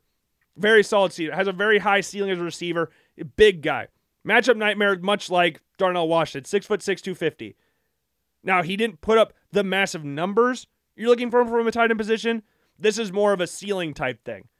Like, he only had 169 yards receiving last year. But I think he can become something really good. I think, like, Tucker Kraft from South Dakota State could be mentioned up here. You got Luke Schoonmaker from Michigan, Bretton Strange from Penn State. And you can look at the tight end position from the Combine's perspective. Zach Kuntz from Old Dominion is definitely someone athletically that could be up there. Josh Wiley from Cincinnati could be mentioned up there. Like, Luke Musgrave, I'm going off potential here because of his size. 6'6", 250. The catch radius is ridiculous. So I think he could definitely be somebody. I don't know if he'll be drafted in the first round. I think Sam Laporta has a chance, but I would say Luke Musgrave will probably go somewhere in the second round. I think we got 2 guarantees in Dalton Kincaid and Michael Mayer, and then Darnell Washington has a chance given his insane size and dominating in the run blocking department. And Sam Laporta has an outside shot, and then Luke Musgrave also has an outside shot. But I could see where teams would get off him because of the lack of production. And Tucker Kraft being an FCS player, Zach Kuntz being a lower level player, I could see people not really liking them that much either, but their ceilings are really high. Luke Schoonmaker, Brenton Strange are really nice tight ends. Josh Wiley, we already mentioned. And then the rest of the top 15 reads Will Mallory from Miami, Davis Allen from Clemson, Payne Durham from Purdue, Cameron Ladu from Alabama, really nice receiving tight end, and then Braden Willis from Oklahoma. We had him running out the top 15. I don't know if he said the exact order, but it goes Kincaid, Meyer, Washington, Laporta, Musgrave, Kraft, Schoonmaker, Strange, Kuntz, and Wiley. And Schoonmaker and Kraft could rotate. Like, you can move number 6 through 10 in whatever order you want. It wouldn't really bother me all that much. I think this is just a really deep tight end class. It's a very solid tight end class. So you're going to get somebody you could get in the first round that you feel like Dalton Kincaid. But he could be someone for the Packers. They could work beautifully for Jordan Love since Robert Tonyan left. But they could also get someone a little bit later in the draft as well that could also work out if the Packers don't want to go in that direction. There's a lot of options at tight end. Offensive tackles, this starts off Peter Skoronski's number 1. But I struggle because I don't know if I want to put him at guard or tackle. Because apparently people feel like he could be a Hall of Fame guard. That's what reports are saying. People view him as a guard. But as far as right now, he's still a tackle. So I'll list him here at tackle. But he's number 1. He's just consistent. Same thing with Rashawn Slater. He's just consistent. That's all you can really look for. He never gives up anything, never gives an inch. He got beat by Lucas Van Ness, or got powered back by Lucas Van Ness. But other than that, dude never gets beat. It's just super, super consistent, which is all you can ask for. As regards to the next 2, Paris Johnson and Broderick Jones, they're athletic. Like Broderick Jones, they're different. Broderick Jones and Paris Johnson. Paris Johnson is what you're looking for a prototypical guard or prototypical tackle. 6'6", 215, 315, 320. Length for days. Super athletic. has played guard in college, may be the first tackle off the board. We'll have to see. Still raw in a few traits, but you'd love the athleticism there. In regards to Broderick Jones, he may have the highest ceiling. He's very young, he's very athletic, and he's built like a freaking brick shit house. He's 6'4". He's not the biggest guy out there. Him and Skronsky are not necessarily the biggest tackles in the world, but the dude's powerful. And the problem is he gets a little bit too, I don't want to say antsy, but he'll try to lunge out a little bit more, which can cause him to get beat. You see that more downfield than actually in the pocket, but I think his ceiling is very high. Then we got number 4, Darnell Wright from Tennessee. Again, he's a right tackle, so all the other guys we mentioned are left tackles. All the other 3 we mentioned are left tackles. Darnell Wright is a right tackle, but he can play left tackle. I gotta make sure I say that so Darnell Wright does not come for me on social media like he did that one Bengals fan. He called him a dick eater on social media, which I think is hilarious, which almost put him at number 1 for me. But this dude, the tape against Will Anderson is some of the best you'll ever see. Will Anderson, again, widely considered to be the best player in the draft. And Darnell Wright handled him. In that game against Alabama, where Alabama's coming to town, Tennessee's not necessarily supposed to be this good. They're supposed to be good, but not this good. You got a Heisman candidate quarterback. You got a speedster at wide at Jalen Hyatt. You got Cedric Tillman as well. And you got Willie Anderson standing across from me. Guess what? You do not lay an inch. You do not give an inch. Dominates him. Or not dominates, but plays very, very well against him. There's talks about him being the first tackle off the board. There's a lot of stuff swinging up towards that direction of being the first tackle off the board, and I would not be shocked by that. And number 5 is Anton Harrison. This dude is probably the most athletic tackle in the draft, but like some of the other tackles from past years, like Charles Cross, Andre Dillard, like those guys, super athletic tackles. The problem is there's not a lot of run blocking experience in there, which is kind of concerning, but this comes all the time from teams that come from pass-happy teams, like Oklahoma. Look at Dylan Gabriel. I had it in the last mock draft we had, but it was some ridiculous number of pass blocking snaps. Very few number of run blocking snaps. Now, he had more than Charles Cross, who got drafted 9th overall by Seattle. But the fact that he's 21 years old, just turned 21 years old, if I remember correctly, there's a lot of room to work there. So I could really see like a team like the Eagles, who have Lane Johnson there, who always seem to have a guy in place for an older player when he retires. To learn under a guy like Lane Johnson, I think would be beautiful for Anton Harrison. Super, his athleticism insane, his 8. Like, he's got the potential to be very, very solid. I think he could be even higher than this. He could be one of those guys that goes a little bit higher than a lot of people expected. And the rest of the top 15 reads DeJuan Jones from Ohio State, just a monster. Absolute monster. Moves really well for being a monster as well. This is like Isaiah Wilson from Georgia, we talked about last show. Like, this guy can move. They got Matthew Bergeron from Syracuse, Jalen Duncan from Maryland, Blake Freeland from BYU, super athletic. You looked at what he did at the Combine, super athletic stuff there. Tyler Steen from Alabama, Carter Warren from Pitt, Wanya Morris from Oklahoma, Ryan Hayes from Michigan, Warren McClendon from Georgia, who can also play guard, and Trevor Reed from Louisville. And speaking of guards, I have rotated the top 4 1,000 times, and I don't have an exact order. Steve Avila from TCU, Joe Tippmann from Wisconsin, Osiris Torrance from Florida, and John Michael Schmitz from Minnesota. I don't know which one's going to go first. I like all of them. I like Cody Mauch too. So that's the top 5. Congratulations, that's the top 5. Cody Mauch is so we'll start with him since he's at the bottom, because he's the biggest question mark, I guess you could say, because he's never played guard before. But everybody's expecting him to play guard. And he looked a little shaky at times throughout the Senior Bowl process. But it's hard not to like a guy like this. He's just a very likable guy. He's got no front teeth. As someone that doesn't have any front teeth himself, I like a guy like Cody Mauch. So I want to see him do well. So I'll be rooting for him every freaking time. He's got the long red hair and everything.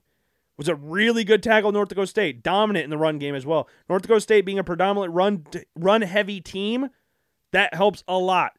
Because you can kind of, to a certain extent, you can kind of teach pass blocking better than you can teach run blocking. Run blocking is a little bit more technical, I guess you could say, than pass blocking. It's like you want a guy that's super dominant in the run game, and then you can learn him up to be a pass blocker. Like, I find it in the NFL, you have a guy that's been a pass-happy system, they're struggling to get into the run habits. and be a little bit harder to do that. So Cody Mach is just an interesting guy for me. But the other guys, like Tippmann 6'6", like he is the bigger center. John Michael Schmitz is not as big as Joe Tippmann, but it's close. Like they're Big Ten schools. Like they're just hard. It's hard to separate the top guys. The interior offensive linemen are very hard to like separate. I don't like it. Like John Michael Schmitz is 6'3", 301. What is Joe Tippmann? I know Joe Tippmann's 6'6", but what's his weight? What did he come in as at the combine? 313. So he's 3 inches taller and about 10 pounds heavier than John Michael Schmitz, and he has a sick flow. You can also, it's always a safe bet to have a guy from Wisconsin. Offensive linemen for Wisconsin are usually safe bets. Like you look at Tyler Frederick, early draft pick. The Cowboys took him early, ended up working out very, very well before he had to retire. Joe Thomas, very solid offensive lineman for Wisconsin.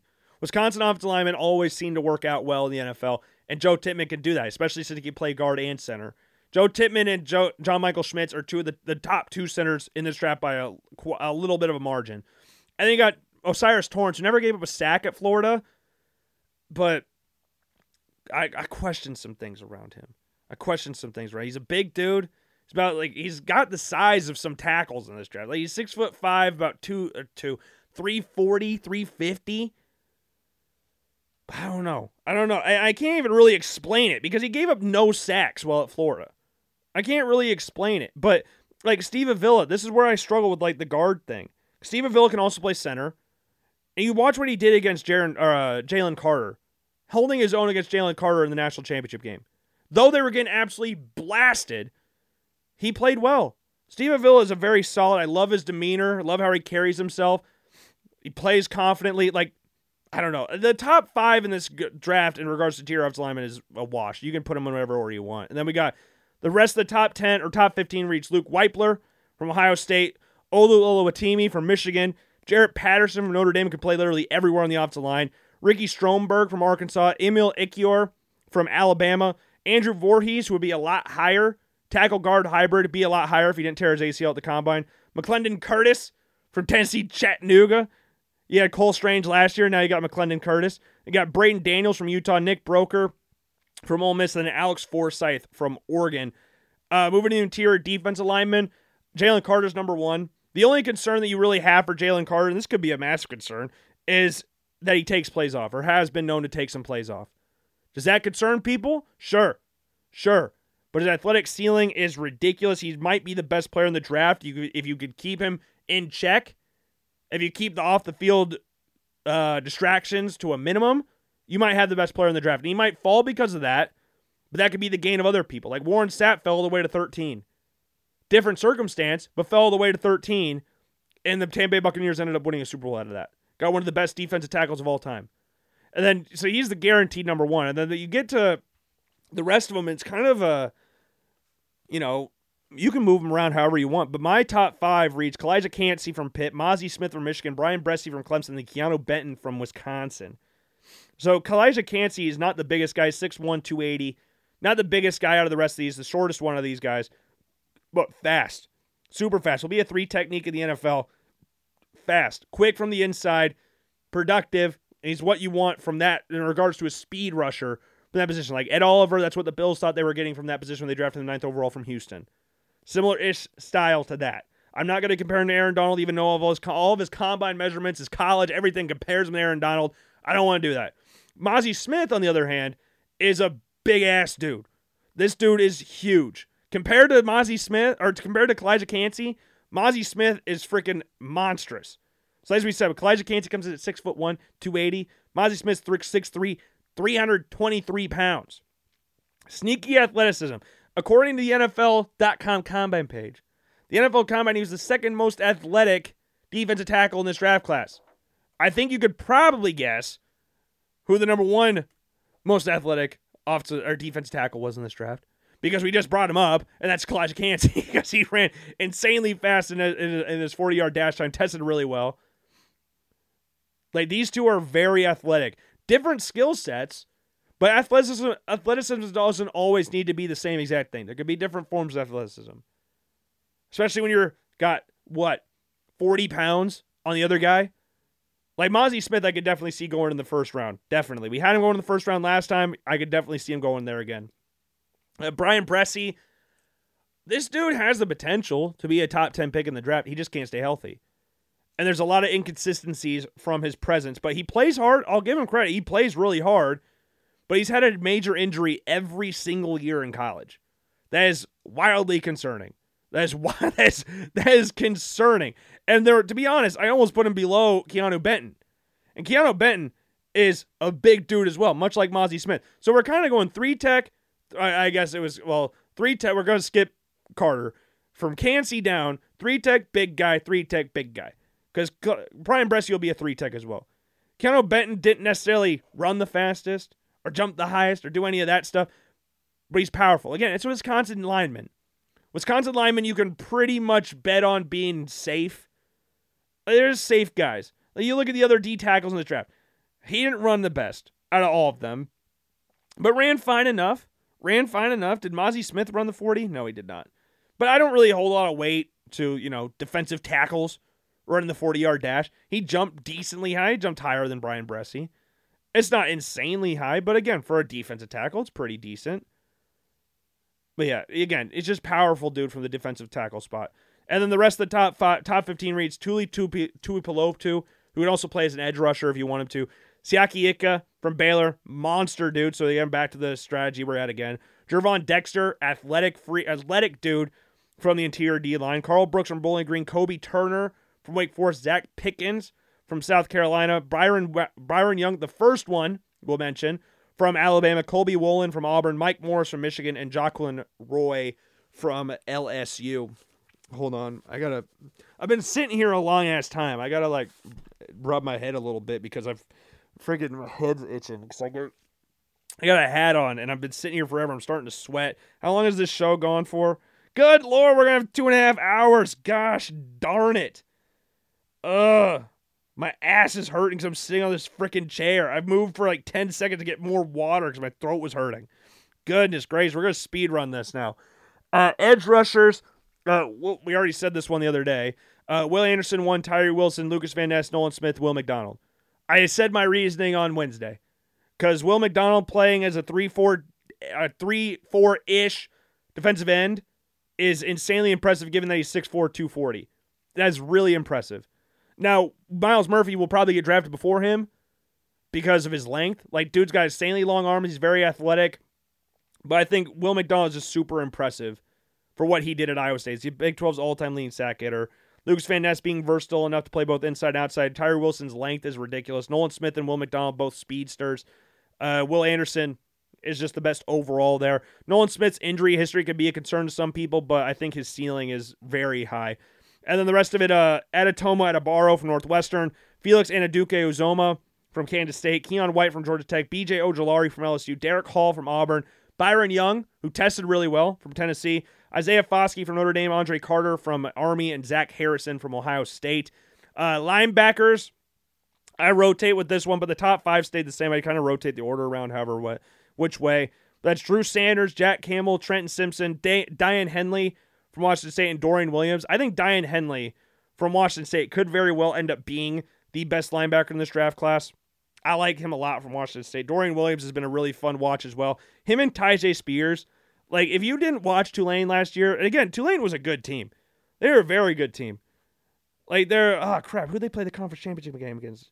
I remember watching that with Brady, because I was at Brady's house for 12 hours. We watched United States, England. It was United States, England, and United States, Netherlands in the morning. And then we watched the Big 12 championship game. Then we watched this championship game. And then we watched the Big 10, and then SEC, and then the Big 10 championship game. Watched a lot of different sports that day. But Tulane's fun. Tulane's very fun. Dorian Williams is fun. The rest of the top 15, Ivan Pace from Cincinnati. Really solid pass rusher from the linebacker position. Then we got Henry To'oto'a from Alabama, Noah Sewell from Oregon, DeMarvion Overshone from Texas, Mohamed Diabate from Utah, transfer from Florida, Nick Herbig from Wisconsin, Owen Papo from Oregon, Ventrell Miller from Florida, Yasir Abdullah from Louisville, and Isaiah Land from Florida A&M. Cornerbacks, Devin Witherspoon and Christian Gonzalez, you could rotate however you want. I just like Devin Witherspoon's relentlessness from the cornerback position. He's not as big as Gonzalez, but the relentlessness, the willingness to just put your head on the line for any position or any player. I'm tired. I'm sorry. I've been doing this for a while now. And the willingness to put your body on the line for the betterment of the team is big. He's dominant in man coverage, even though he's not very big. I really like Devin Witherspoon, but again, Christian Gonzalez is athletic as hell. He's got the length you're looking for in today's corners, and I think with Sauce Gardner being as good as what he was and Tarek Woolen from UTSA going to Seattle and being as good as he was, I think teams could see I could see Christian Gonzalez going before Devin Witherspoon, which is what we talked about in the mock draft, the short little mock draft we did. Like in that situation, if that takes place, Christian Gonzalez going to Arizona, that could happen. And then speaking of size and length, that's Joey Porter Jr. I think coming from an NFL family also helps here as well. He didn't test as particularly well as what a lot of people were expecting, but hey, shit happens. We got Deonte Banks, who did test extremely well from Maryland. And Emmanuel Forbes came in a lot smaller than what people were expecting, but he's an absolute ball hawk. He came in at only 166 pounds, but his arms are really long, and he has just a nose for the football. I think he had 14 interceptions this time at Mississippi State, just ridiculous numbers. 6, DJ Turner, speed, and him and Keely Ringo you could rotate around. Because Keely Ringo, again, we've talked about is, though he is inconsistent and raw, his size and length and speed, like for how big he is or how fast he ran, like or can run, like he could be really, really solid at the next level. But DJ Turner DJ Turner's smaller than Keely Ringo, but I think he's more consistent than Keely Ringo. And then we got Cam Smith from South Carolina, which South Carolina corners I always like South Carolina corners. They got a nice little temperament about them. Then we got Julius Brents from Kansas State, Tyreek Stevenson from Miami, Clark Phillips from Utah, Eli Ricks, the LSU transfer, now at Alabama, Travius Hodges Tomlinson from TCU, LT's cousin or nephew, I can't remember, Riley Moss from Iowa, and then Darius Rush from South Carolina. So we got two USC guys in the top 10 there. And then safeties, we got Brian Branch from Alabama, could play corner, safety, nickel, linebacker, whatever. Antonio Johnson's got the size. He's about 6'3", 220. Like he's got elite size for that position. Sidney Brown and Jartavius Martin, we got both of them in the top 6 from Illinois. Tested extremely well, super athletic guys. Jamie Robinson from Florida State, then Jair Brown from Penn State. And we already brought up Jartavius Martin. And then Jordan Battle, Chris Smith, J.L. Skinner from Boise State, Brandon Joseph from Notre Dame, Daniel Scott from Cal, Jay Ward from LSU, Ronnie Hickman from Ohio State, Rashad Torrance from Florida, and Kayvon Merriweather. Had to fit at the Iowa guy in there. But good Lord, I had to speed run the end of it. I apologize. We're not as thorough as what we probably should have been because I just need to get this thing done. I had thought about waiting until Monday, but who knows? We're going to have a show on Monday. I don't know. I got to watch a dog apparently, so we're going to see how that all takes place. But yeah, I hope you enjoyed the show. You can check out this blog post on LoganBlackmanShow.com. You can check out other blog posts while you're there as well and check out all the other social media accounts we mentioned before. Make sure you like and subscribe to everything. And yeah, I hope you enjoyed this episode. Got a little long towards the end because, you know, when you're sitting here for a long-ass time, it can get kind of like that. But make sure you follow and subscribe to the Apple Podcast, Spotify. Kind of leave a rating on the 5 stars, and I will see you all later. Have a good weekend. Go Bulls. Peace.